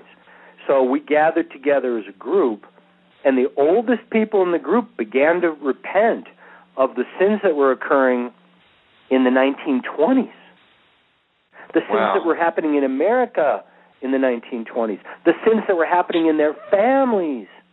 And then this literally just ignited in the Spirit, and we rolled forward, praying through, repenting for the sins that have defiled the land, the sins that have defiled the bloodlines and brought the curse, the generational curses, and the sins that we ourselves have committed. And folks, when you get into this deep repentance and God starts breaking your heart, you start weeping over your sin. This is true repentance. This is the repentance where you come away and now you're clean. And in each of these solemn assemblies, the final day, both of them were done over a weekend, like a Friday to Sunday. And the final day we gathered on a Sunday, and both times we had a time of worship, a time of sharing the Scripture, a time of bearing testimony of what God did during the time, of repentance, and we also shared Holy Communion. I got to tell you guys, several people said to me, this was the most powerful time of my entire life. I've never been so touched by God. I've never been so blessed. And all we did was the formula that God lays out in the prophets, Joel. We fasted. We sanctified that fast. We prepared our hearts to seek the Lord. We asked God to organize exactly how the solemn assembly should be done, who should come, all the where, why, how, when. We submitted all that to prayer, and by the Holy Spirit, the Lord pulled it all together. And then we showed up fasting, seeking God with all our hearts, and then we fearlessly confessed our sins one to another. And one person's confession broke the other's hearts. And we all had our hearts break before God. And we all wept, and we all cried, and we all cried out to Jesus. And we all witnessed the Lord fulfilling the promise that He's made when He said, I, the Lord, will answer you.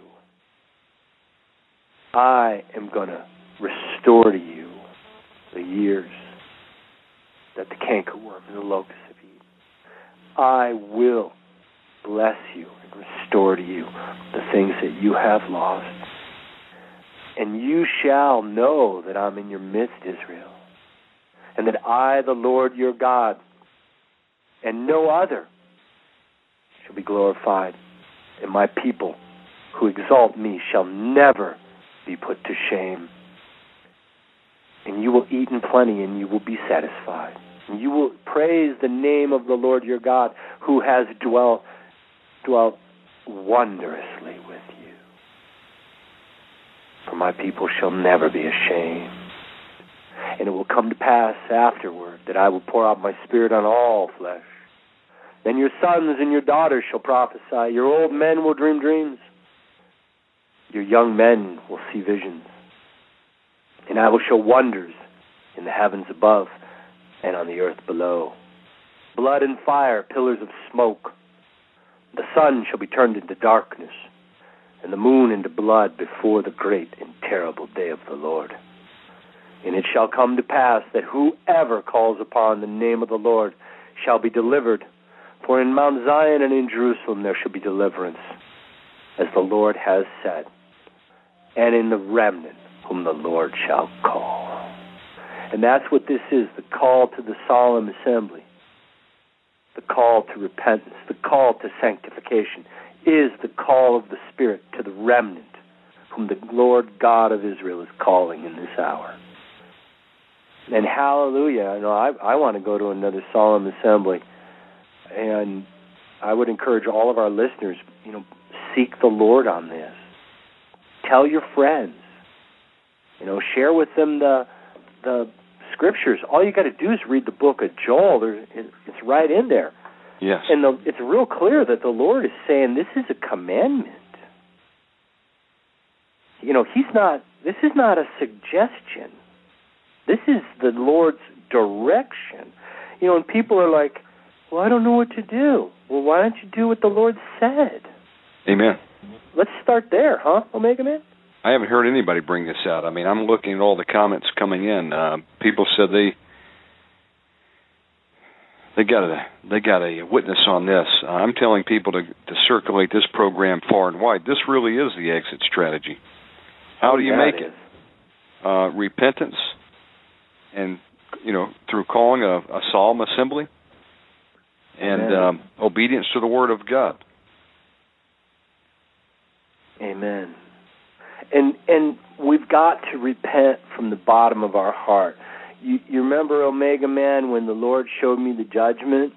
Yes. I was standing in my living room, and I was actually on the phone, and I was talking to someone, and they said something to me, and it broke my heart. And all of a sudden, I could see this big picture of this big old heart, and this crack just going from the top to the bottom, just slow-moving, cracking.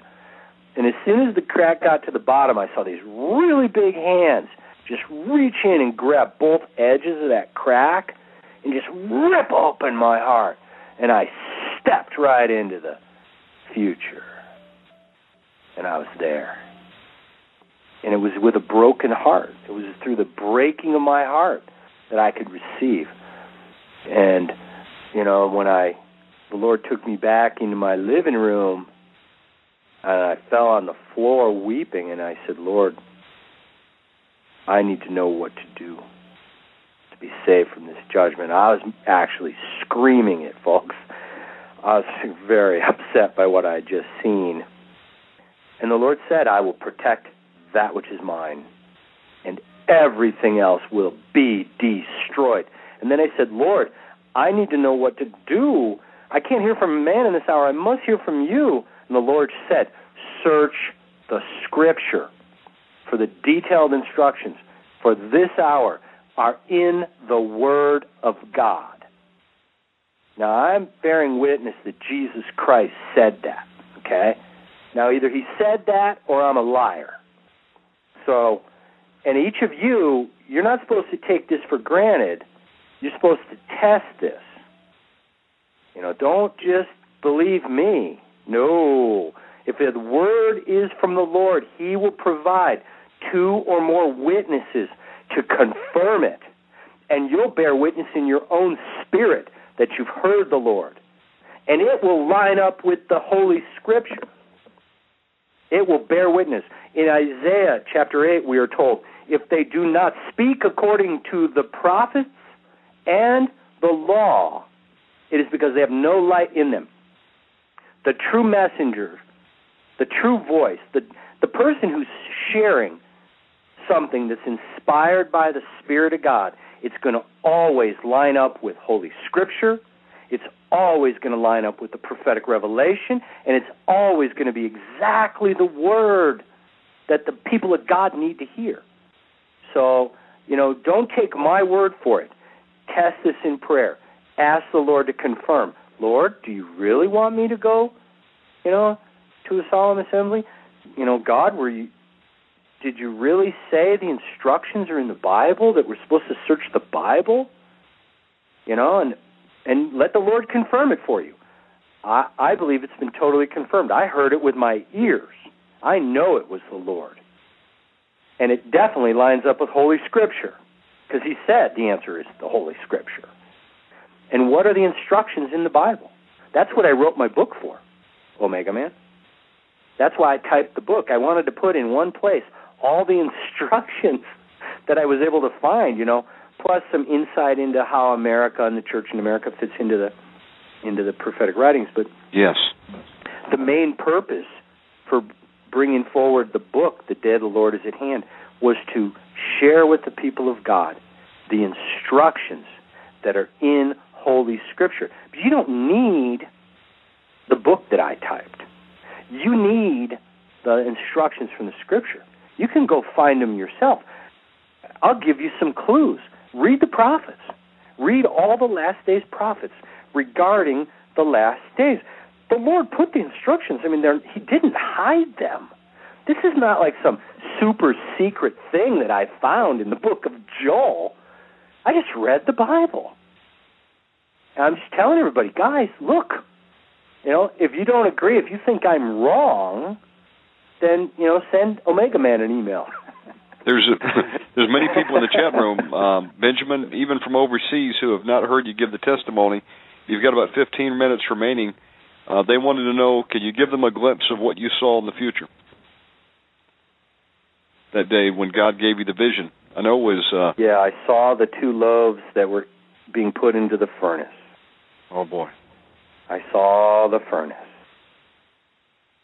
I saw the death. I saw the end for the majority of believers. I saw the martyrdom of the church. It broke me. I couldn't stop weeping. I couldn't stop shaking. Omegaman, I trembled for an entire week after the Lord showed me what was going to come on the church, on much of the church. And this is to purify them. God isn't doing this because God never, ever does anything out of being mean.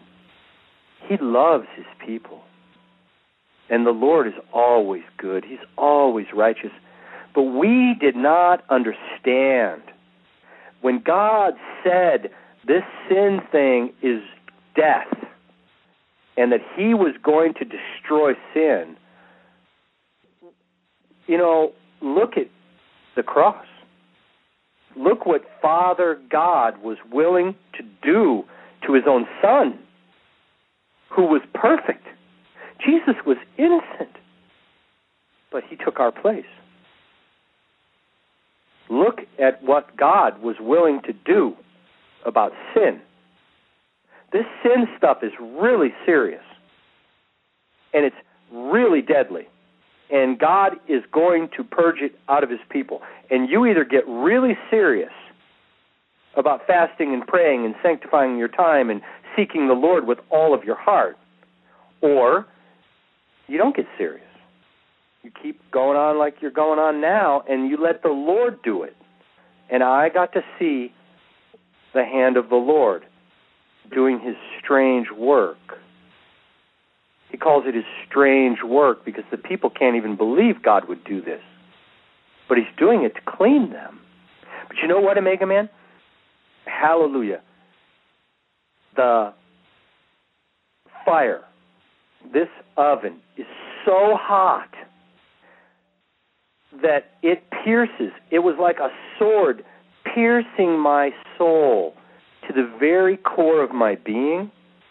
It hurt so bad, I never dreamed this level of emotional pain could exist on the planet. It pierced the core of my being. Okay? Yes. To the point that it began to feel good. Omegaman, after this sword pierced the very center of my being, it hurt so bad, it started to feel good. Wow. Because I had repented from the core of my being. And I was starting to feel holy. And I could feel the salvation of God permeating me. And even though I knew, in the flesh, this is horrible. In the spirit, this is hallelujah. And I'll tell you this much. The saints who go this way, by the time they're laying their lives down for the Lord, their faces were glowing. I'm serious. They were glowing. It was like they could see into heaven. And they were, and God, who's so rich in his mercy, here the people won't obey God, not from the heart, because they got too much junk buried in the backyard of their heart. And so the Lord has to put him in the furnace. He said, I chose you in the furnace of affliction. He's not kidding. He actually means everything he says. So he puts you in the furnace in order to clean out the junk. That's all. God is so good. Once he's cleaned the people, he pours out the anointing on them. Yes, they're in captivity. Yes, they're going to be martyrs. But he pours out the oil of gladness. He pours out the joy of your salvation. He pours out that anointing that, the peace that passes understanding. And this body of believers that must have gone, they needed to go through the fire in order to be purified and be made ready for the wedding feast. By the time the fire has done its work, they're now these perfectly sanctified vessels under the Lord. Their faces are glowing with the Shekinah glory of God's glory. And they pass from this life into the next, and they receive a reward. They receive a crown of glory for having laid their lives down, for having been faithful unto death. And then we who remain, we're caught up with them in the clouds at the last trumpet, and it's on to Jerusalem. Hallelujah. Yes. So, if you are a believer and you have been born again, There's nothing to fear in what the men can do to you. I will tell you the one to fear. You fear the Lord. This is all being done by the Lord in order to purify his people and make them ready for the wedding feast. And, you know, the thing about the fasting is that fasting will break your heart. It'll tear your heart. It breaks the barriers that keep you from accessing those deep places within, because let's face it, we've all been wounded. We've all been hurt. Amen. Yes. And we've all had to develop a hard heart to survive in this world. You needed to be a little tough, to not let it get you, to not let it affect you. But now God's saying, okay, that worked fine for getting this far. But now to go forward in the kingdom, no, you've got to become soft again. I got to break your heart. There's stuff in your heart that I want to remove because it's getting in the way. It's defiling the living water that I want to pour out of you, because it can't be mixed. We can't have the roots of bitterness and the living water of God's life flowing out of the same vessel. One will choke the other. So we either cleanse the vessel through the work of sanctification, which, because of the disassociation disorder of a divided mind and the double-mindedness of a divided heart, the most effective strategy for healing the double-minded heart and removing the roots of bitterness from the lives of God's people is a gather together in a solemn assembly, in prayer, in fasting, in seeking the Lord, in openly, honestly, brutally confessing your sins one to another, to the point that it produces weeping and mourning for your sin. And that's the point of breakthrough, brothers and sisters. That's when you can just pour it all out. You literally lay your life down as an offering on the altar before his temple. Let the fire consume the mind of the flesh. Let it be burned. And let God change the garments that you're wearing. Put off those filthy garments of the flesh. Return to the Lord with all your heart and put on the true robes of righteousness. And let the Lord clean you from the inside out. And then you'll be ready to walk with the King. And, you know, once you've submitted your life to the Lord and you've put down the flesh and you've empowered the spirit man, then you'll no longer seek to save your life, which the Lord told you to don't even try anyway, but rather lose your life for his sake, and then you will be able to save it. You know, it's all kind of linked together, Omegaman. That's the answer, We've got to isn't it? just follow the Lord. It's give it all. Yeah, it is to all Jesus. together. Sacrifice ourselves for him. We have to sacrifice ourselves, but you know what? We're only sacrificing the flesh part. We aren't sacrificing the spirit man. He gets to be resurrected in the power and the life of Jesus Christ. Well, we've got two questions that are coming in. What does a person do once they have fasted, they've participated in a solemn assembly, they've repented, and they're willing to lay their lives down for Christ, whatever he requires them to do? What can they do with the remaining time that they have before the return of the Lord? Follow the Spirit. Walk in the Spirit. Let the Spirit lead you. And pray for your brothers and sisters. Pray for people that are struggling. You know, and dear body of believers, please remember me in your prayers, because I'm walking point with this word, and I'm lighting fires in the hearts of God's people, and the kingdom of darkness does not like this. And I am catching it, brothers, sisters. Please remember me in your prayers. Remember Omegaman in your prayers. We're kind of the guys walking point. And I'm happy to take the flack, but we need the prayer support. We need our brothers and our sisters backing us up. And we are praying for you, and we all need to be in prayer. Jesus said in this time, pray without ceasing, that you be counted worthy to stand before the Son of Man and to escape all these things. And if you study the Greek carefully, he meant to stand as the representative of, Jesus Christ. There you go. To be the ambassador for the kingdom of God to planet Earth. That's what you're to pray without ceasing for. So hallelujah. Wow. Thank you for letting me come on. Praise God. That was you answered the question. I didn't ask. Praise God. That was the next question. God bless you so much for coming on this program. We're going to circulate this worldwide. I mean, what an awesome program. I think, folks, this is the most anointed program we have done in the 165 shows. This was a divine appointment tonight. And, I will sum it up like this. Folks, our mission is to pluck the loaves out of the fire, to preach the message to our brothers and sisters, because persecution is coming. People are going to fall away, and we need to wake them up and call people to repentance, a solemn assembly, fasting, and so we can hear the word of the Lord clearly. Would you close in prayer, Benjamin? And also, before you go, give out your contact information. There's many people that want to contact you right now, would like to speak with you to get your book. How can they make contact with you? Well, the book is actually, you can get it on Amazon.com.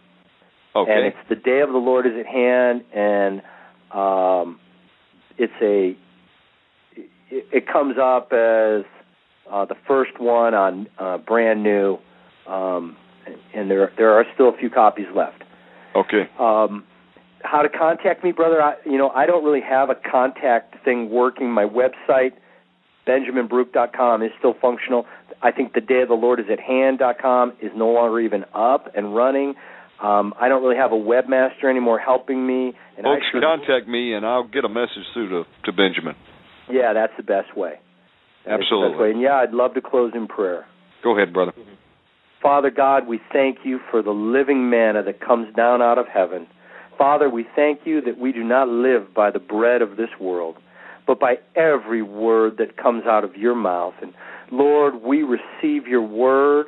We say yes and amen to your word. And Lord, we pray that you would open a door for us to fulfill your commandments to your remnant in this hour, that we would gather together, declaring a fast, proclaiming a solemn assembly, and that we would come and we would confess our sins one to another, Lord, that we could be delivered out of the clutches of Satan, that we could be delivered completely out of the kingdom of darkness, that we could be translated fully into the kingdom of light, to the kingdom of your Son, Jesus Christ. Father, that we could become vessels used for your glory. So, Lord, I pray that you'd give us ears to hear, hearts to obey. Lord, touch our hearts and lead each of us into a time of sanctification, fasting, repentance, and the opportunity to gather in a solemn assembly, Lord, that we might make ready. We'd make our hearts and prepare our homes for your judgment and for your visitation. And, Lord, lead us by your Spirit. In Jesus' name, amen. Amen.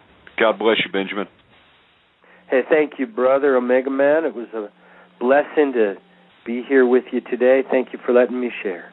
I tell you, I wept. Many people were weeping out there. So the anointing of the Lord was here tonight. We really are honored by this word tonight, and thank you so much for coming on and being willing to preach the truth tonight. Well, it's awesome because I'm the least of the saints. The Lord chooses the most foolish of vessels. Some people that have heard me preach think I'm something special. I'm not anything special, but I just am so honored to be able to speak the word of God in this hour. And I just beg our listeners, remember me in your prayers. I really need your covering, church. God bless every one of you. The Lord be with you. Maranatha, behold, he comes. It was Benjamin Baruch. God bless you, Ben. Folks, this was a live program. What a program this was.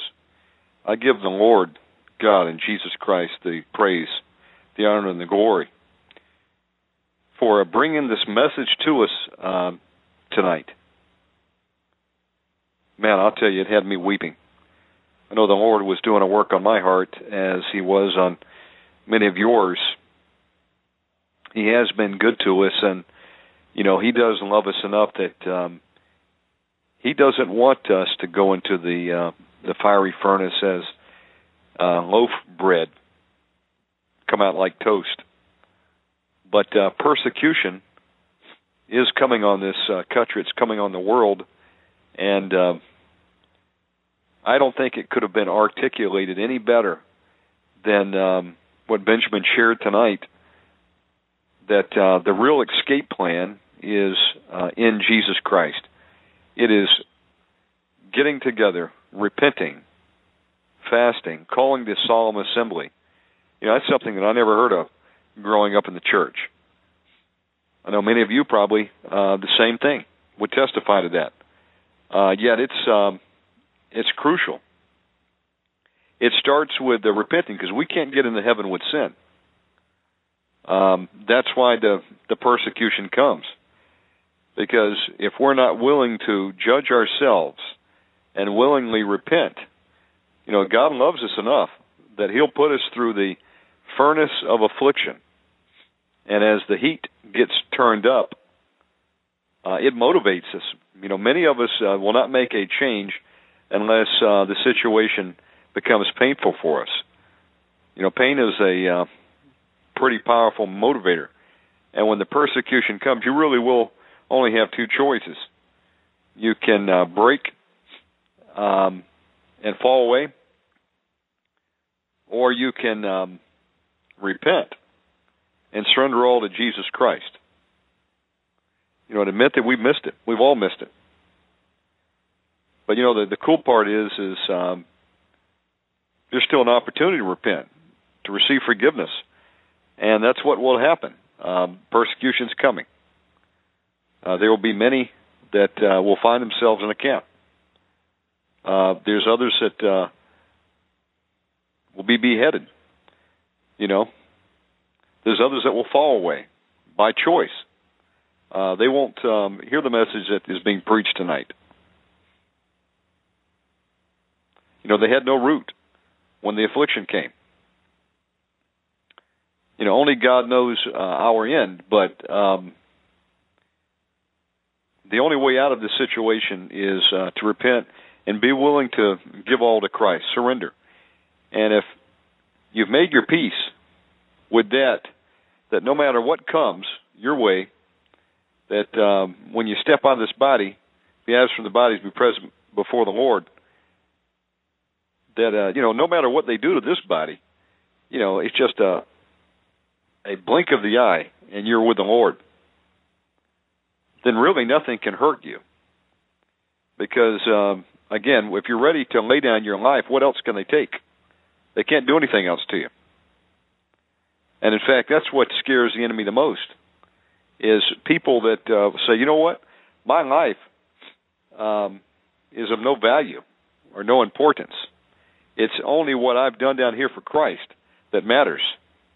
And I'm not going to let fear cause me to be paralyzed and frozen, because that's what fear works to do. It will work to freeze you and paralyze you to where you sit on the sideline. You run for a cover in a cave. You want to flee the battle. The enemy's coming, you see it, and you run the other direction. Well, who's left to fight if we all do that? Because there's going to be great victories won here. Satan's already lost. His time will be short. And the victories that can be made are we can see others saved and plucked out from eternal damnation. That's what it's about. It's about willing to give your life for another. There's no greater love than a man that will lay down his life for a friend. That's what the Word says, right? So if you're willing to sacrifice yourself for Christ, others will come into the kingdom. And we could have a pretty good run of it. It says, my people will do exploits. I believe that there's a lot of work that can be done before we may have to lay down our life. And yes, it does say some will endure till the end, to the last trump. I don't know that I would want to go through all that's coming. You're going to see lots of loss of life. Loved ones will be gone. I don't know that I would want to be through the whole tribulation period there, but that's up to God. We just got to be occupying till He comes. And once we've got ourselves straight, then we can really do some damage to the enemy. Because then you can be fearless for Jesus Christ. All you got to do is fear the Lord. And if you're about His business and you're all right with Him, that's all that matters. Okay, then you can really see clearly. There'll be no more mental fog. It doesn't matter what distractions the enemy throws in your path or what, fiery darts he fires at you. They just bounce right off. You're not going to be affected by them because you've got one purpose and one vision, and that is seeing souls saved.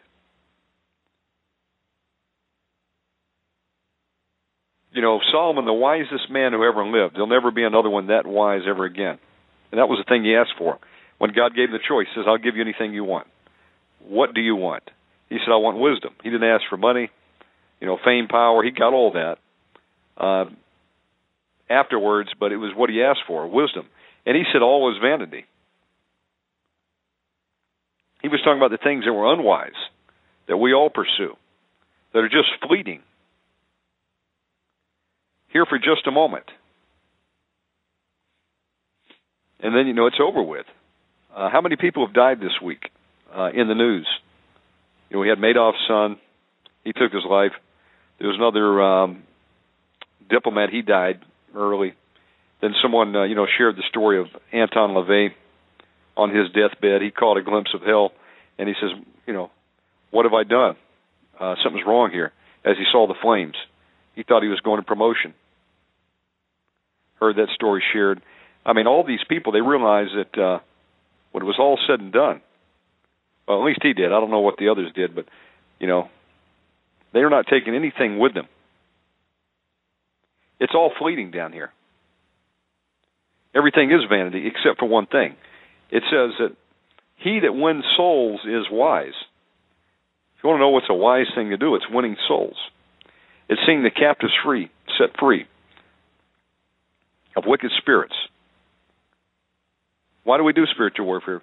So people can be back in the right mind again. So they can actually be rehabilitated and put up on the front line and go into the battle, where they've maybe been laying on a stretcher all their lives, on the sidelines.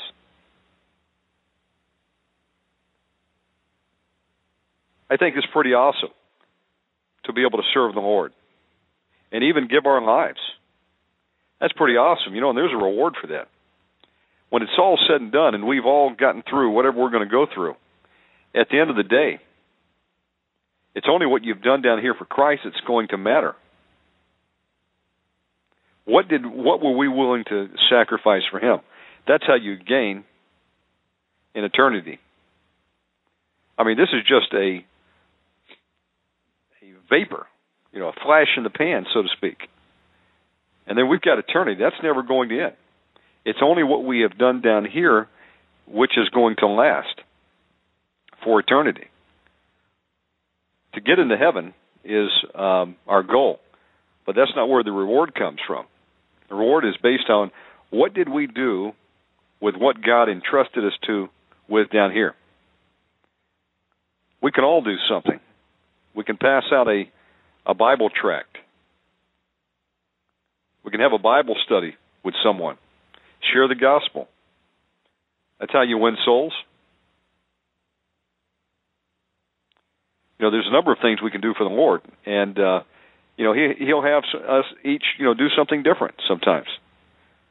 It starts with saying, God, I'm ready to do whatever you want me to do. Open the right doors, shut the wrong doors. What can I do for you today? That's where wisdom is. And so the goal is to sustain as long as you can and make the most of the time that you have remaining down here. And there's still some time. Again, it says, my people do exploits. There's going to be opportunities to witness, evangelize, use the keys to the kingdom that Jesus gave you to see people set free. No one else will even know what's going on. You'll have the discernment. That person's been attacked by a foul spirit, and you'll cast it out in Jesus' name. Others are going to lay hands on people. and they're going to be healed. And from those miracles, people are going to see the power of God and come to Christ. There's all types of opportunities that are going to be opening up. People will be translated just like Philip down the road. I even heard David L's Non-Unleavened Bread Ministries, God bless him, talk about they'll be going out 2 by 2, even into the concentration camps, plucking people out. If you want to know more about the story of The Day of the Lord is at Hand, you can get the book. It's up on Amazon. If you cannot locate a copy, get a hold of me, and Benjamin may have a PDF copy of it. I know he had several versions over the years. This book came out about 10 years ago. He was literally set down into the future. He was given the full experience of what was coming, and it was so terrifying that he basically had a nervous breakdown, as I would, or you would, or anybody else who actually saw what is coming. It's so horrible. I mean, that's really what God gave me a word of. He was trying to prepare me that I would not faint. There's going to be people fainting when they see what's coming. But we don't have to faint if we're prepared to endure. We know it's coming, and we know the reward that is awaiting if we'll be faithful. And again, God needs things done in these last days. That's why I say it's not a matter of, okay, this is the end of the story, we're all going to die tomorrow. No, not at all. You can walk through the fire without burning. You can have a nuclear detonation in your city, and you can walk out. I mean, there can be 1,000 falling at your left hand and 10,000 your right, but nothing will come nigh unto you. If you're working for the Lord and you're on a mission from God, which we've all been called to be ambassadors for Christ, and we're diligently seeking Him to do what He would have us to do while we still have breath remaining in our body, He can sustain us. As I mentioned over in Psalms 33, I believe I read last night, it talks about He will sustain His people through the famine.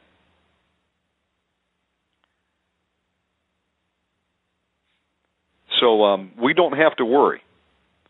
Do we make preparations? Seek the Lord on what you should do. I think there are some prudent things we could all do. That's just using our brains. And the fact that you will seek the Lord and do what He leads you to do, that's actually exercising faith right there. What's a lack of faith? Say, you know what? I'm not going to do anything, and use that cop-out. Lord will just bring down manna. Yes, He can bring down manna, and He will when our supplies run out. Because you can't prepare for every contingency, what's coming.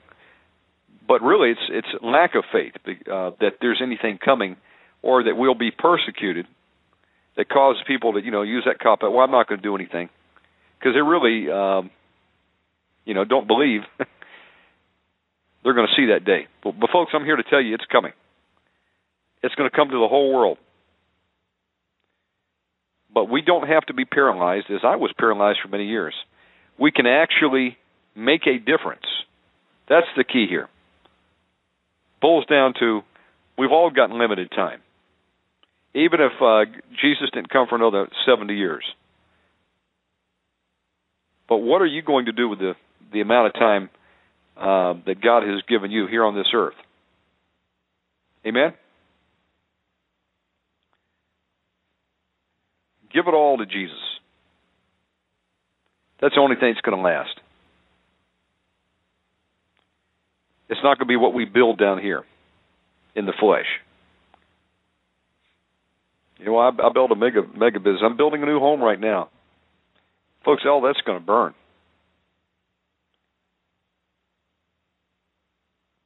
The day of the Lord is soon at hand.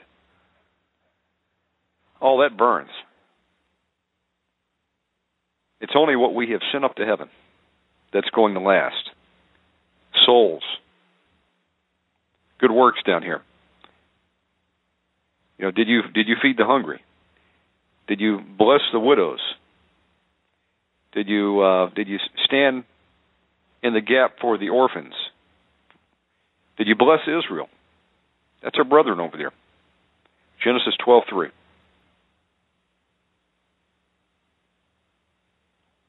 That's what we've been called to do. Visit the infirmed. When was the last time you went to a jail? Or maybe sent some Bibles to the people in prison? I spent 23 days in a jail cell one time. Just for being stupid. I pissed off a federal judge and didn't show up for a divorce custody battle I was fighting. He got mad, threw me in the locker for 23 days. Praise God I didn't have a record when I came out, but I got a taste of the orange jumpsuit. I will tell you, it wasn't pretty. And I'll tell you, it was an eye-opening experience. And I got in there, and there was no Bible. I can tell you, they need the Word of God in those prisons. Literally, where the people are being held captive right now. God also spoke to me there. He gave me a word in Job. He says, "Yea, I will go before thee and be thy defense, and you shall have plenty of silver." I saw both of those things occur. It was I've got a miraculous story. And it was funny because 23 days later, I got an email from Benjamin Baruch, and he sent me that same word that the Lord had given me. When I was down on my knees praying, and I said, "God, am I going to be in here like Joseph, put in prison by Potiphar?" Thank God it was only 23 days. But God gave me a massive word, and it changed my life, and literally it changed my life. And the point I'm trying to make here is there's a lot of things that we can do. We just got to be willing. Or we can just say, "God, please excuse me. I want to go and do my own thing." That's where many of the people are out there right now. Or, "God, I only do it as long as it won't hurt, or I won't have to give up anything, or I can keep my current lifestyle, or if what I do I'm going to get back financially." Folks, Jesus gave all for you and I. How much more should we be willing to give everything for Him? I mean, He saved us from hell. There are people dying every minute somewhere in the world.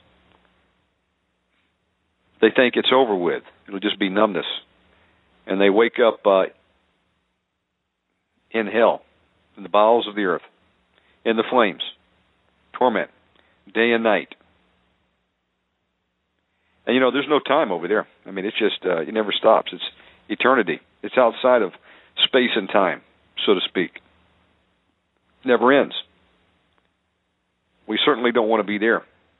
And that's where we would all be if God wasn't merciful for us. So what's He do? He turns up the heat of affliction. And hopefully we don't have to wait till we're sitting in the camp to say, "You know what, I'm going to surrender my life to Christ," because then there's not any time left to do anything. Yes, I believe people will repent and come to Christ and to be saved, with the smell of smoke on them. But there'll be people going in with no reward because they didn't do anything for Christ. They were busy doing their own thing. It's not about how much money you give. It's about what did you do with what God gave you. Your talents, your time, your skills. Yes, and some people are blessed financially. What did you do with it? Did you give it away to the widows, the poor, the orphan, those in disaster? Bless Israel? Support the ministry? Look, everything's fixing to collapse, my friends. It's collapsing around us. So time is of the essence for us to decide what are we going to do with the remainder of our life. So that's kind of the message for tonight. I think that, this message from Benjamin tonight, the Lord gave him, was right on time for many of us. And I would trust that you would send this email out to everybody you know, include a link to tonight's show. It'll be up in the archives in about 15 minutes. You can also access all of the archives by going to www.blogtalkradio.com /Omegaman Radio /RSS. Or you can just go to megamanradio.com, look for the player, the audio player, click on the little RSS button. It'll take you to that direct link I just gave you. And you can access all of the shows, MP3, or I believe you've got a WAV file option, and download them, distribute them, find the ones you like that minister to you, send them out to everybody you know. We do a program here nightly, Monday through Sunday, for those that are tuning into us for the first time tonight. A little bit early show tonight. That was the only time I could get Benjamin in. And I thank God that he came on tonight and gave us 2 hours. But normally we'll be on 8 to 10 p.m. Eastern Time. Special note will be our weekend shows. Awesome time in the Lord. We have School of Deliverance Saturday night at 8 p.m. with Dr. Pat Holliday of MiracleInternetChurch.com, PatHolliday.com. And we also get together on Sunday, and we get together and we pray. And we're going to try to get a communion going this Sunday night. That's the plan. But we've got several new guests scheduled. I'm starting to get them booked for next week. We're going to have Pastor David Lankford on. He'll be coming on Tuesday. I'm going to have William Schnellenbellum of Lucifer Dethroned. Came out of the occult. He'll be giving his testimony.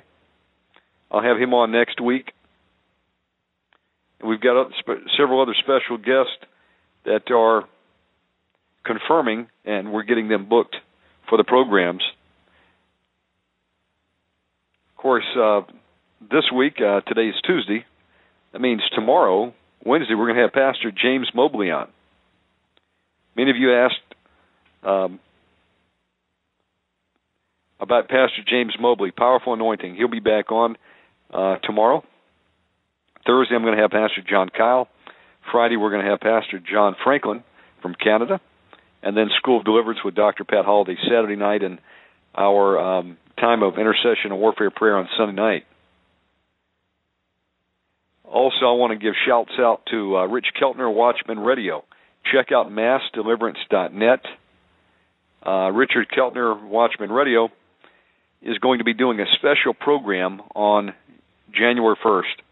In fact, I'll be doing the program with him. We've got Steve Quell and Pastor David Lankford that'll be doing the program January 1, 2011. We were on the phone yesterday with Pastor Lankford. I looked at the dashboard in my truck I was driving, and it said 11 a.m. I said, whoa. Well, of course, last night, Steve Quell, I looked at the clock, it was 11 p.m. And again today, I looked at my clock, 11 a.m. I've been speaking in numbers. You know, we got the 444, the Isaiah 44:4 tonight just prior to the show. God speaks in numbers. Rob Skiba has a really powerful insight on that. If you have not heard of Rob Skiba, check out the show we did a few weeks ago. God's also been giving him information. Well, that's what we're going to do. So I want to thank Rich Keltner. He spent many hours over this past week helping me to upgrade the stream. Now, we're only a few days away from going to a hi-fi stereo. It'll be a 96K stream. We actually started testing it last night.